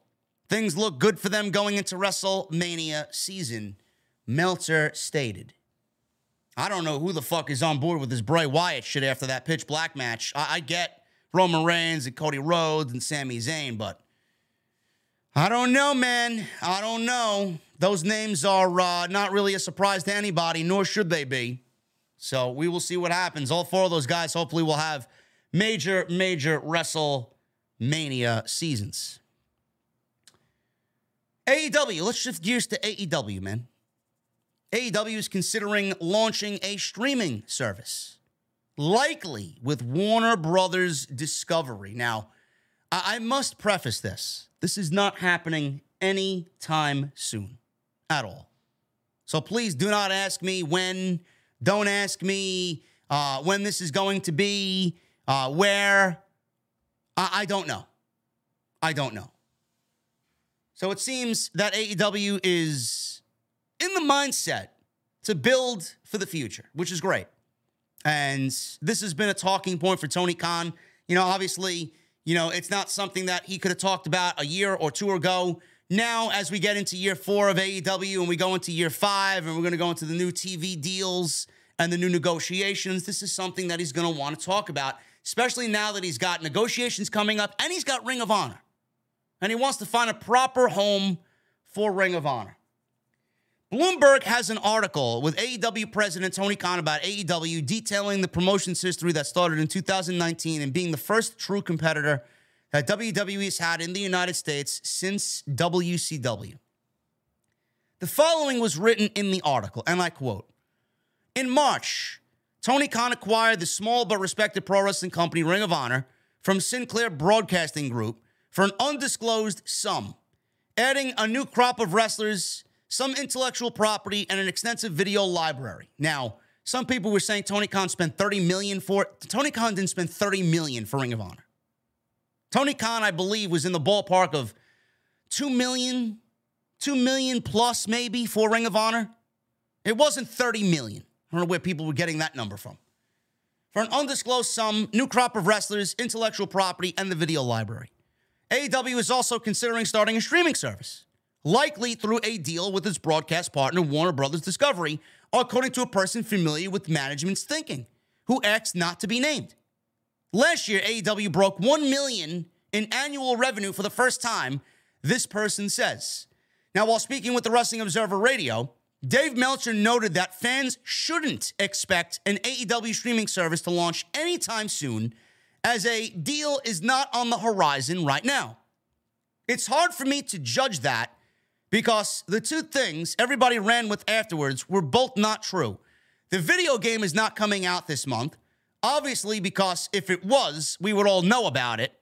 Some people were saying it's coming out this month. It's not coming out this month. I believe they're being held up for a rating on the game.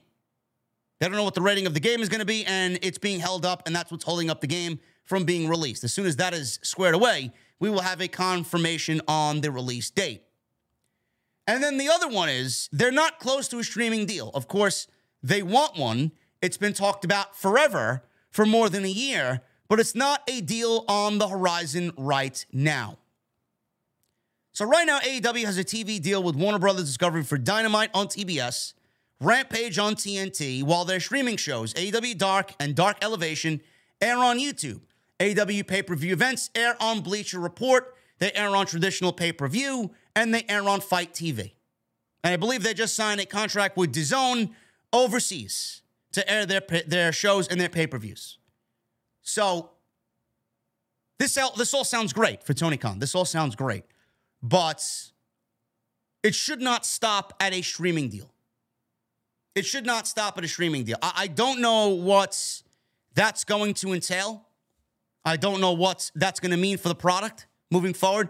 Are they going to take the pay-per-views away and put them behind the paywall on the streaming service?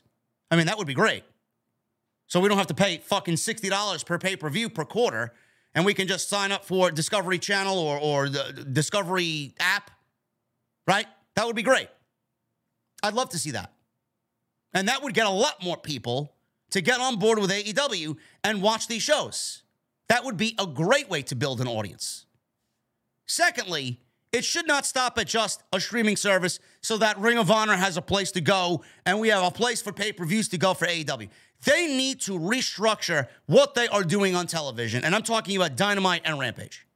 Rampage is a fucking afterthought. Tony Khan could sit there all he wants, and you guys can sit there all you want and fucking beg me to cover Rampage. Oh, you gotta watch this. You gotta watch that. You gotta watch this match. You gotta watch Emi Sakura and fucking Jamie Hayter. I'm not. When there's a World Championship match live on Friday with MJF and fucking somebody, then I'll tune in. Until that day, I'm not tuning in. I don't care. I don't care about Rampage, and I haven't cared about Rampage in a very long time. So whatever negotiations need to happen with AEW and Warner Brothers Discovery, Rampage needs to be a pivotal part of that negotiation. Rampage needs to have its own home, whether it's on TBS or TNT. Rampage needs to be a live show. Rampage needs to be a part of the AEW universe just as big as Dynamite is. It needs to be its SmackDown. It needs to be AEW's SmackDown, where Dynamite is its flagship, Monday Night Raw. If it happens on a Thursday, if it happens on a Tuesday, maybe if NXT isn't renewed and it gets taken off the USA Network, maybe that is a great way for Tony Khan to slide Rampage in on Tuesday, and then we go right into Dynamite. I think that would be great. I don't know. But it needs to be something that is completely overhauled. I don't care. It needs to be live, it needs to be 2 hours, and it needs to be just on par, equal to Dynamite. Enough of this 1 hour, enough of this fucking fastest hour in wrestling, enough of this taped garbage, enough of this fucking ho-hum mediocre garbage that we see on Friday night. I don't give a fuck to watch QT Marshall or Swerve versus Dustin Rhodes. I don't care. Give me something with substance. Streaming deal's great, but it's not going to happen anytime soon, and it's probably not going to happen until Tony Khan sits down with Warner Brothers Discovery and negotiates what's going to happen with Dynamite and the main shows. Then we can start talking about a streaming service. When they're locked in, when they're given X amount of years, then we can talk about it. Why is something going to happen with a streaming deal when they have contracts coming up and Warner Brothers doesn't even probably know what they want to do with Dynamite in its own right on TBS? Does Tony Khan want to remain with Warner Brothers Discovery? We don't know. When they are locked in and they get paid, then we can start talking about the streaming service because AEW will be locked in for X amount of years and then we got nothing to worry about. Not going to happen anytime soon. But Ring of Honor. Where's Ring of Honor going? That would be great if AEW gets a streaming service. Ring of Honor is set to film their weekly show. Supercard is going to happen, and we're going to get shows leading into Supercard of Honor. Fightful has been told that Ring of Honor will begin airing their tapings nearly a year after Tony Khan bought the company. Talent have been told that the Ring of Honor tapings will take place in Orlando, Florida, during the last week of February. The talent we heard back from, says Fightful, was under the assumption that it would be at Universal Studios, where ROH regularly films Dark, or AEW rather, films Dark. Voices of Wrestling had information on the dates prior. They weren't given much of a taping schedule past that, but those we spoke to believe that would serve as tapings that would lead into Supercard of Honor on March 31st. Ring of Honor had also filmed the Jay Briscoe tribute show that will air on multiple platforms. There are several AEW contracted talent who were signed as far back as last spring with the intent of using them on Ring of Honor programming. So Ring of Honor is getting a TV show. They're not getting a TV deal. They're getting a TV show. And where this takes place, I don't know. Right now, it's only Honor Club. Maybe Tony Khan moves it to YouTube. I don't know. But right now, it's only on Honor Club. He said we would have more information as we get closer to this, and we're getting closer to it because it's taking place at the end of February in Universal Studios. It's a great deal. This is what I wanted. I don't want them to be a touring brand. I don't want them to go on tour. I don't want them to fucking go around. Make it like... there was nothing wrong with NXT at Full Sail University every week. Nothing. There was nothing wrong with the NXT product at Full Sail every week. As long as you got a dedicated home to film TV and you got an audience to show up every fucking week that is rabid for pro wrestling, who gives a shit? I loved the Full Sail crowd. I loved the shows there. The crowd was great. That's going to be something to keep an eye on. I may have to tune into that. I may have to do something with content on the channel with that. That's great news. Universal Studios, Orlando, Florida, Ring of Honor TV. We're going to get storylines going into Supercard of Honor that don't happen on Dynamite? Sign me up. That's all I asked. Get this shit off Dynamite. Let AEW worry about AEW. Split these rosters. Put Ring of Honor with their own roster. Give AEW what they need and separate the two entities. Looks like we're getting it. Sounds good to me. Can't wait. AEW announced a live house show circuit called AEW House Rules on March 18th. Jesse and I talked about this on Wednesday night. This will start in Troy, Ohio. Tony Khan announced on February 1st that the launch of the AEW House Rules live event series will take place on select weekends in markets across the country, continuing the promotion's meteoric rise and following the success of AEW Dynamite on Wednesdays on TBS and Rampage Fridays on TNT. Fans can expect an up-close and personal experience at local venues along with a spectacular and engaging environment. Now, this will take place on March 18th. Tickets will be $20 plus fees. You can purchase this shit as of now on AEWTix.com. Further show dates will be announced in the coming weeks. So clearly there were reactions to this behind the AEW curtain. AEW officially announced these house shows. There's been nothing but positive reception so far to this news. Fightful broke this news about multiple talents speaking with them about the news of live events and house shows being added to AEW's schedule. Several said that they knew something like this had been coming for a while, with one source indicating that multiple wrestlers have pushed for this for multiple reasons.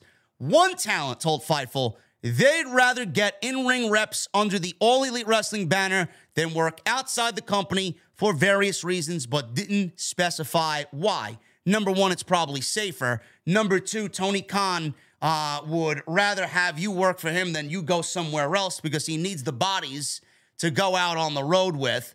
I'm assuming that's the case. And number 3, the talent is just better. And if you want to work with the best talent, you're going to work with the talent in AEW and get your in-ring reps in there instead of working some fucking bum on the indies in some fucking shithole with shit lighting and in front of 20 people. Just my hunch. Another talent spoke to Fightful of how this will benefit the younger of more inexperienced talent and expect to see creative matchups that will help them along in their growth process. That same talent spoke highly of the reps those talent can get in on dark, but said being able to work longer matches on the road against more experienced talent will be invaluable. It's exactly why this was a big thing. Most of the AEW talent, if not all, have a set number of maximum dates in their contracts that we're told AEW rarely even comes close to on a yearly basis, so AEW has been prepared for this from a contractual standpoint for a long time. The talent we spoke to with expected the shows to be filmed, which is customary of all major companies, but there's no word on a plan to distribute these shows.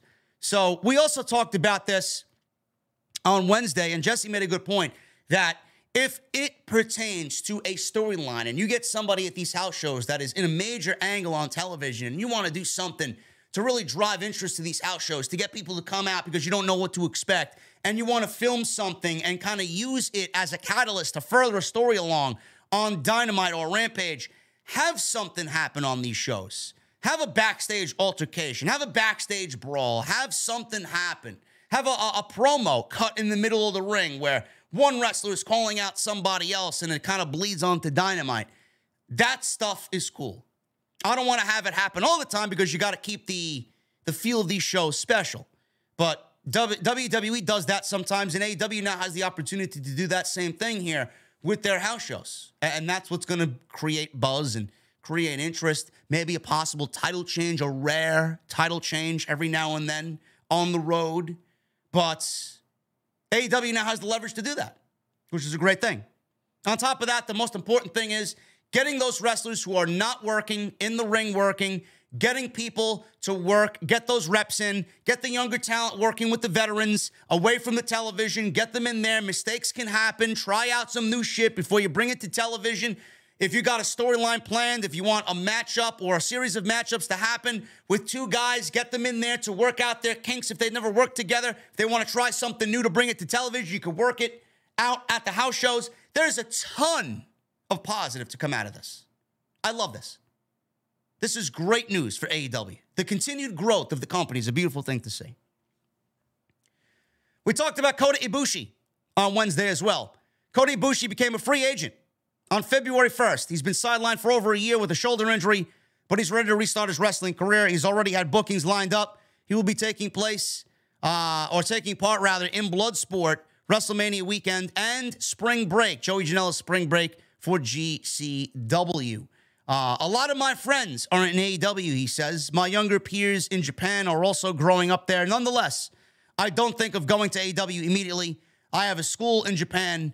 Once that's worked out, or I want to have a school in Japan. He wants to open up a wrestling school. Once that's been worked out, I think I'll talk with AEW. So I can absolutely see Kota Ibushi in AEW around the time of Forbidden Door. So we will see what happens there. And that's going to be a huge pickup for AEW because if Kota Ibushi's healthy, my goodness, the storylines that could be with him and the Elite and Kenny Omega, I mean, you're going to get shit that is going to be truly, truly special. That's awesome. And finally, guys, I got one SmackDown note on Aaliyah.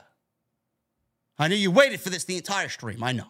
I mean, you cannot wait to hear what I got to say about Aaliyah, man. Where's Aaliyah? How many people have been fucking wanting Aaliyah back on the women's division on SmackDown? What a difference maker, man. Oh, my goodness.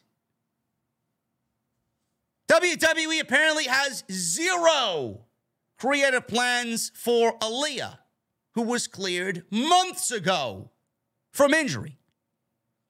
Aaliyah suffered an elevated first rib and AC sprain in September. At the time, she was teaming with Raquel Rodriguez on SmackDown, but the injury kept her out for a few weeks. Aaliyah posted on Twitter this week and says she's been cleared since October 22nd, 2022. A fan asked her where she's been all these months. The one solo fan of Aaliyah asked where she's been all these months. And she posted a Britney Spears meme with a caption, I don't know, ... In response to a fan who suggested that she do backstage shoots, she replied by saying, if only I was backstage, and she indicated that she would not be at the Elimination Chamber in Montreal.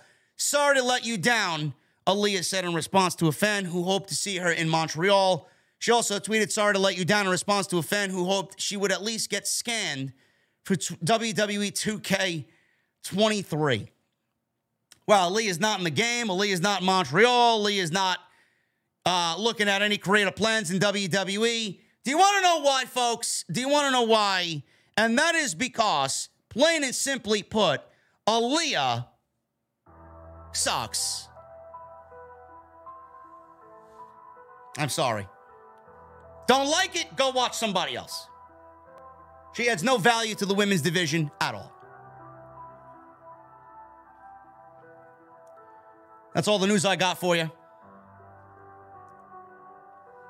Hopefully you guys enjoyed the show tonight. Episode 463 is in the books. I'm going to need you guys to do me a solid, man. I need 120 likes. That's all I ask. 120 likes for 1,000. We had over 2,200 in the chat tonight. No reason why we can't get 1,000 likes. No. So hit that thumbs up. Make sure you guys hit that subscribe button as well. Turn on that bell for all notifications. Make sure you guys go check out all the other content on the channel. It is right there for you. Everything you need is right there. Live streams, shorts, you name it. Some great shit. Tonight's show is sponsored by Blue Chew. BlueChew.com. You guys are going to use that code JD at checkout for your free sample. All you have to do is pay the $5 shipping and handling. Guys, why do you think Sami Zayn is challenging Roman Reigns at the Elimination Chamber for the undisputed WWE Universal Heavyweight Championship? Because Sami Zayn has confidence. That confidence can take you far in life. No matter what. Also helps you in the bedroom. Especially when it comes time to step up to that plate, man. That's where Blue Chew comes in play. Blue Chew is going to be your batting coach. Believe me. Blue Chew is a unique online service that delivers the same active ingredients as Viagra and Cialis, but in chewable tablets, and it comes at a fraction of the cost. You can take them anytime, day or night. You can plan ahead and be ready whenever the opportunity arises. Sign up at BlueChew.com, and very simply, you speak with one of their online medical providers. Once you're approved, you're going to receive your prescription within days. The best part, it's all done online. So no visits to the doctor's office, no awkward conversations, no waiting in line at the pharmacy. And the tablets are made in the USA. They're prepared and shipped direct to you in a very discreet package. It's time to get off the couch, fellas. Get back to work. If your tool needs an upgrade, you're going to upgrade with Blue Chew. $5 is all you're going to have to do, man. $5. Pay the $5 shipping and handling. You get Blue Chew for free. Use promo code JD at checkout. And that's it. Love it. Easy enough. I want to thank Blue Chew for sponsoring the podcast right here, as always, on Off the Script. Let's get into these super chats, man. You guys killed it tonight with the super chats. Let me shout out a couple of members, man. I got to shout out a couple of members here. I want to make sure you guys are getting your status is notified here. I want to shout out a couple here. Jose Cruz, Studio Nick Tendo, Stretch Dollars, The Dud, Noel, Sports Entertainment Fan, D'Angelo Hayes, Brian Jardine, Young Pyro, Daniel C., Black Wolf Inc., and TJB. Thank you for your memberships. What the fuck are you guys drinking? Love it. Black Wolf Inc. with a $10 super chat. Do you see Roman dropping only the WWE title at WrestleMania and holding the Universal title until September to officially reach 1,000 days? And in your perspective, who should dethrone him? No. This seems like it's going to be something I'm going to be having on repeat. I may make a fucking button out of it because I'm just tired of saying it. Black Wolf, thank you for your $10, brother, but when Roman loses the championships, he loses both championships. That's it. Not one, two. If he loses one championship, it devalues whoever beats him for that one championship because Roman is still a champion. If you're going to beat Roman, he needs to drop both championships, and that is it. Not the other way around. Roman can't be champion at the end of all this. Joseph Taylor with a $7 super chat. JD, when you were my age, 27 years old, were you an NWO Black and White or NWO Wolfpack guy? Bro, I was a WWE guy. I wasn't watching WCW. But if I had to choose one or the other, I was an NWO Black and White. I thought the Wolfpack was rather lame.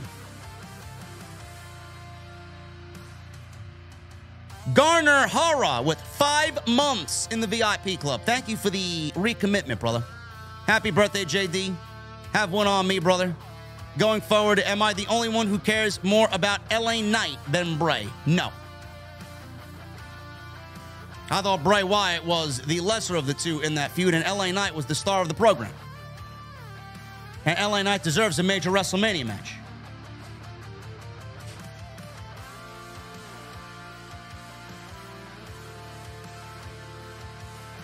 Prodigy Freebird with 18 months. Thank you, brother. Happy birthday, JD. It's not my birthday yet, guys. I got 2 more hours. Actually, I got 8 more hours because I was born at 6 a.m. in the morning on February 6th. Michelle Moran with a $2 super chat. The Cody vignettes are giving me Roman 2015 vibes. I'm going to post a clip on Twitter, whether it's tonight or tomorrow, about Cody Rhodes and the possible mistakes that WWE right now are making with Cody Rhodes. The more I hear about him speak about his father and his family and this other shit. No. Now, less of that and more showing me why you earned it. He earned it by doing what exactly? By outlasting 6 guys in the Royal Rumble? Not enough. Are they going to be able to tell a captivating story with Cody Rhodes in 6 weeks coming out of the Elimination Chamber? No. This is why people want Sammy over Cody. Sammy's got 9 months on Roman. Cody's got 6 weeks. How they don't see that, I don't know. Tony Brown with a $1.99. OTS Tribal Chief. Thank you, my brother, Tony Brown. Bradley Robinette with a $1.99. Happy birthday, JD. Do you like Hershey Yingling Porter? Bradley, no. I don't think it tastes like Hershey's chocolate at all.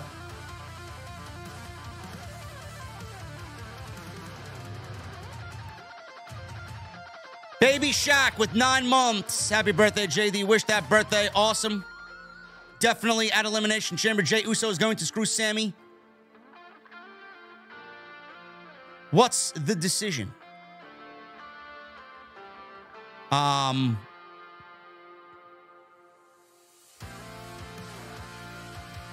decision is going to be a tag team title match at WrestleMania. And hopefully we move on from Sammy Roman to KO and Sammy versus the Usos.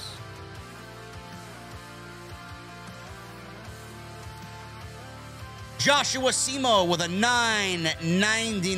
JD, I would rather see Solo win the Elimination Chamber than face Drew McIntyre for the United States Championship. That is the one title Drew hasn't won, and it gives Sheamus his first one-on-one match he deserves without Drew. Listen, Josh, well, I'd love Sheamus and Gunther as a one-on-one match, but Drew McIntyre doesn't have anything to do with Solo Sikoa right now. So why waste him on Solo Sikoa? The Brawling Brutes haven't had anything to do with the Bloodline at all. Drew McIntyre in the Intercontinental title match making it a triple threat is not something that I think we should be complaining about. D'Angelo Hayes with a $5 super chat, sending you a birthday shot of 25-year Jameson. Oh, my goodness. I love me some Jameson, bro. Cheers to the tribal chief of the IWC. Happy birthday. Thank you, D'Angelo. Appreciate you, man.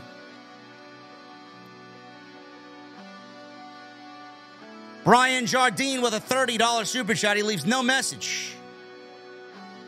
Thank you, Brian. $10 super chat from Michael Crowley. Hey, JD, I have a drink idea for your mother's basement. A cocktail with lime juice, vodka, and ginger beer. Served with a baby corn salad on the side. A mighty Omos cow mule. With little Cobbitses. Michael, I love the enthusiasm, bro, but I'm not naming a drink after Omos. Jade's lucky she's getting one.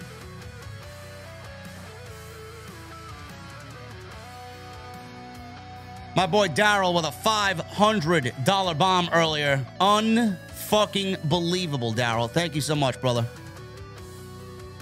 An OTS VIP birthday Sith Negan bomb has been dropped for the undisputed truth in the entire IWC. JD from NY, languishing in mediocrity and being second rate like a common goon or shill will never happen around here. It's number one or absolutely nothing because it can't be no other way. End of the line. Hashtag the enemy designed. Again, brother, thank you so much.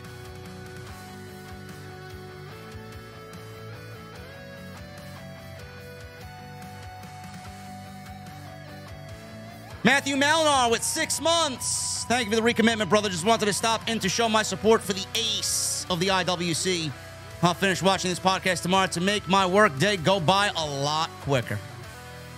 Sounds good to me, Matthew. Appreciate you, bro. Tenario, $5 super chat. What's up, JD? Do you listen to these bands? 6 Feet Under, Sodom, No Mercy, Mayhem. I used to listen to 6 Feet Under in high school, and I don't listen to any of these bands outside 6 Feet Under, and I haven't listened to 6 Feet Under since their Maximum Violence album. Not really the type of death metal that I like, bro. Plus, Chris Barnes, his vocal style has gotten really fucking terrible over the years. He's not the same guy that he was in Cannibal Corpse. Stu Sexton with a $1.99. He leaves me a 1. We the ones. We the ones here.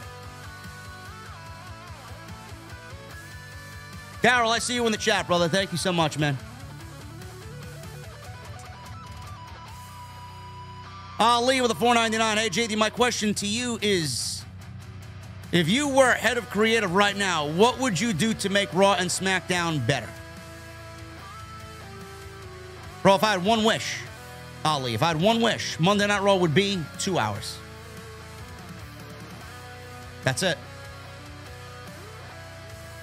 You'd get a different Monday Night Raw every Monday if it was 2 hours. Mark my words. Tommy Brannigan with a $5 super chat. Happy early birthday to the true king of the IWC, JD. Hope you have a great day tomorrow. Thank you, Tommy. Joseph Taylor with a $5 super chat. JD, didn't Brock Lesnar get heat for what he did to Randy Orton at SummerSlam 2016? I mean, for all we know, Randy Orton asked him to do that. Who knows? I mean, it doesn't really matter. Brock Lesnar can do whatever the fuck he wants. Randy Orton can do whatever the fuck he wants. What are they going to fire Randy Orton?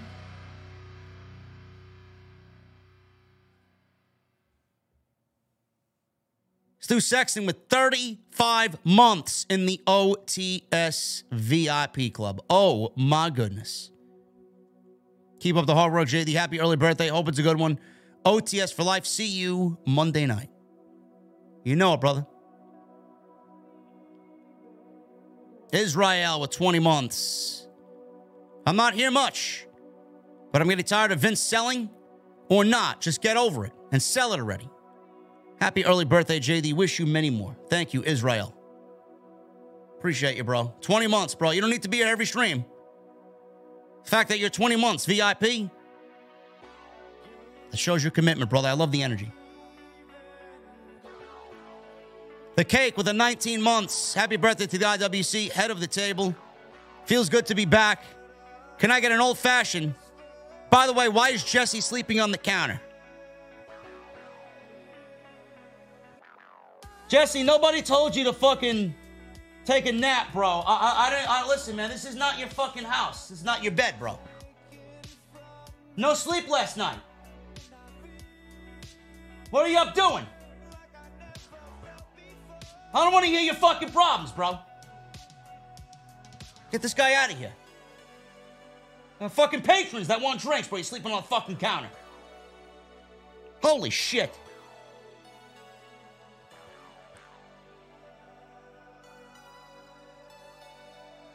Bro, if I go look at the ice bin and there's no fucking ice for these fucking people, man, I need you to get the cake a sphered ice cube. Do we have any sphered ice cubes? We can't be serving old fashions with cubed ice, bro. We can't. Crushed ice. Can't do it. Then this guy calls me a fucking whiskey snob, a coffee snob. I'm gonna fucking dump you. I need a new co-host on Wednesdays. Michelle Moran with a $2 super chat. Well, I would do Usos versus KO Sammy.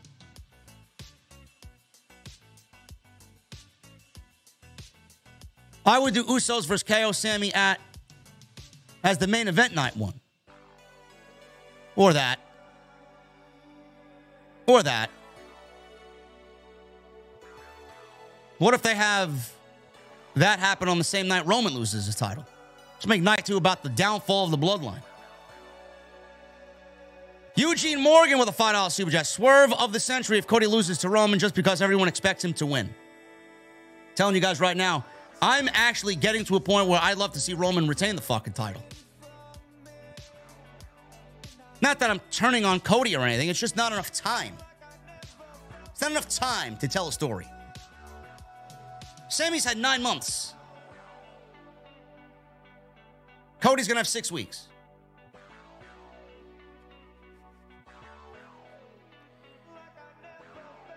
Everybody fears me schooling them with a $9.99 super chat.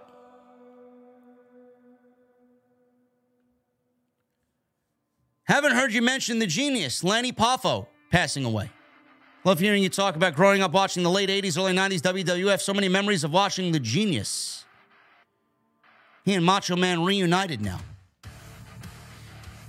You know, bro, I've been so out of the loop when it comes to the old school stuff. I'd have to go back and watch some of the late 90s or late 80s, early 90s stuff. You know, I don't have one particular memory of the genius. The only memory I have really of the genius, I was too young to really appreciate what he was and what he brought to the table, but I always loved his eloquence. I always loved his cadence, the way he spoke, the way he delivered his promos. I thought he was fantastic.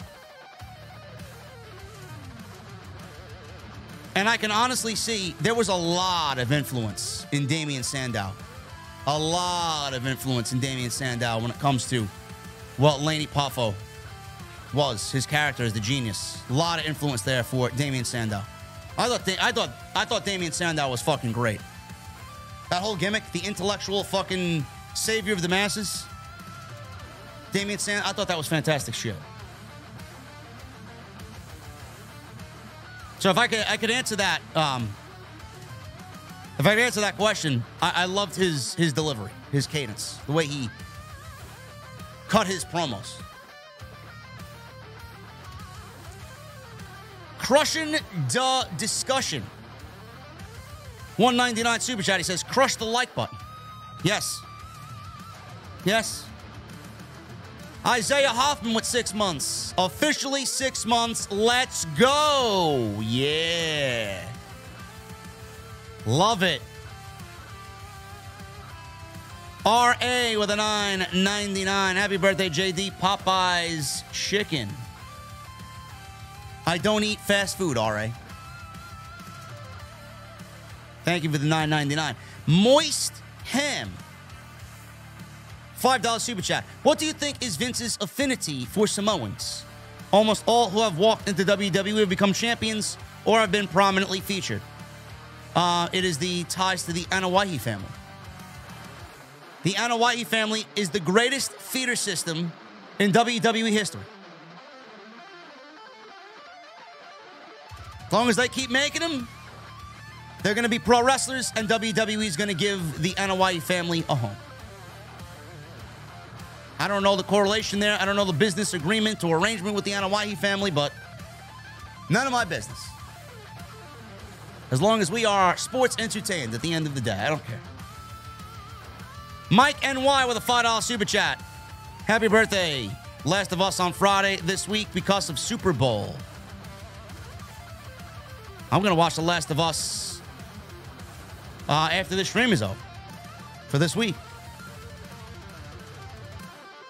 John Ortolaza with a $2 super chat. Work until midnight at 7-Eleven. Happy birthday, JD. Keep it up. John, have a good work shift, brother. Don't get in trouble.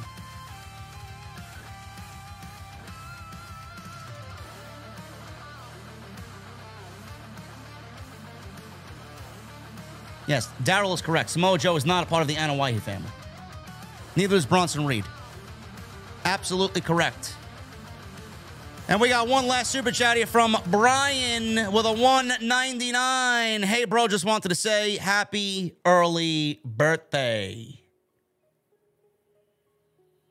Well, thank you, Brian. We can celebrate my birthday tomorrow night on Raw. You guys can go crazy in the chat and do whatever you need to do, man. Let's throw a party in the venue tomorrow night. That's all I got for you guys, man. I'm going to sit back on the couch and relax and enjoy the new episode of The Last of Us after I finish up here. Got to make you guys a thumbnail, maybe do a YouTube short. You guys know the deal, man. I appreciate you guys hanging out tonight. Another new week tomorrow, man. Starting off with Monday Night Raw. We'll be at the venue tomorrow night, right after Monday Night Raw is over. You guys know the deal. Becky Lynch and Bayley inside a steel cage. Should be fun, I guess. Not really excited about what's coming on Monday Night Raw, but we'll see what happens. I appreciate you guys hanging out tonight, man. Please continue to hit that thumbs up. Let's try for 1,100 likes. I know there are 70 of you in the chat that have not hit the thumbs up yet. If you can, please hit the thumbs up. Go check out all the content on the channel. Tons of YouTube shorts. More to come this week. Make sure you guys check out the live streams that you might have missed earlier in the week. Follow me on social media at JD from NY206. That's Twitter. Always on Twitter. Best place to keep up to date on everything. Instagram, TikTok, Cameo. You guys know the deal. So make sure you guys go check all that stuff out. Fulfilled the cameo last night. Couple of cameos this week. Awesome stuff. If you guys need that for a birthday or a celebration, if you guys want me to shit on somebody you don't like, I take all requests, man. Link is down below. And follow me on TikTok, man. I'll be on there this week for sure with some new clips. If you guys are on TikTok and prefer that platform over YouTube and the shorts, I'm over there as well. And make sure you guys sign up for Blue Chew, BlueChew.com, code JD at checkout. All you guys got to do is pay the $5 shipping and handling. Guys, I will see you tomorrow night in the venue for a brand new week. Monday Night Raw, live on OTS. I need those Ace emojis in the chat. I need those Mustang emojis in the chat. I need those Rock On emojis in the chat. And I'm going to need you guys to turn that music up to max. I will see you all tomorrow night right here for Monday Night Raw on OTS. I'll see you guys later.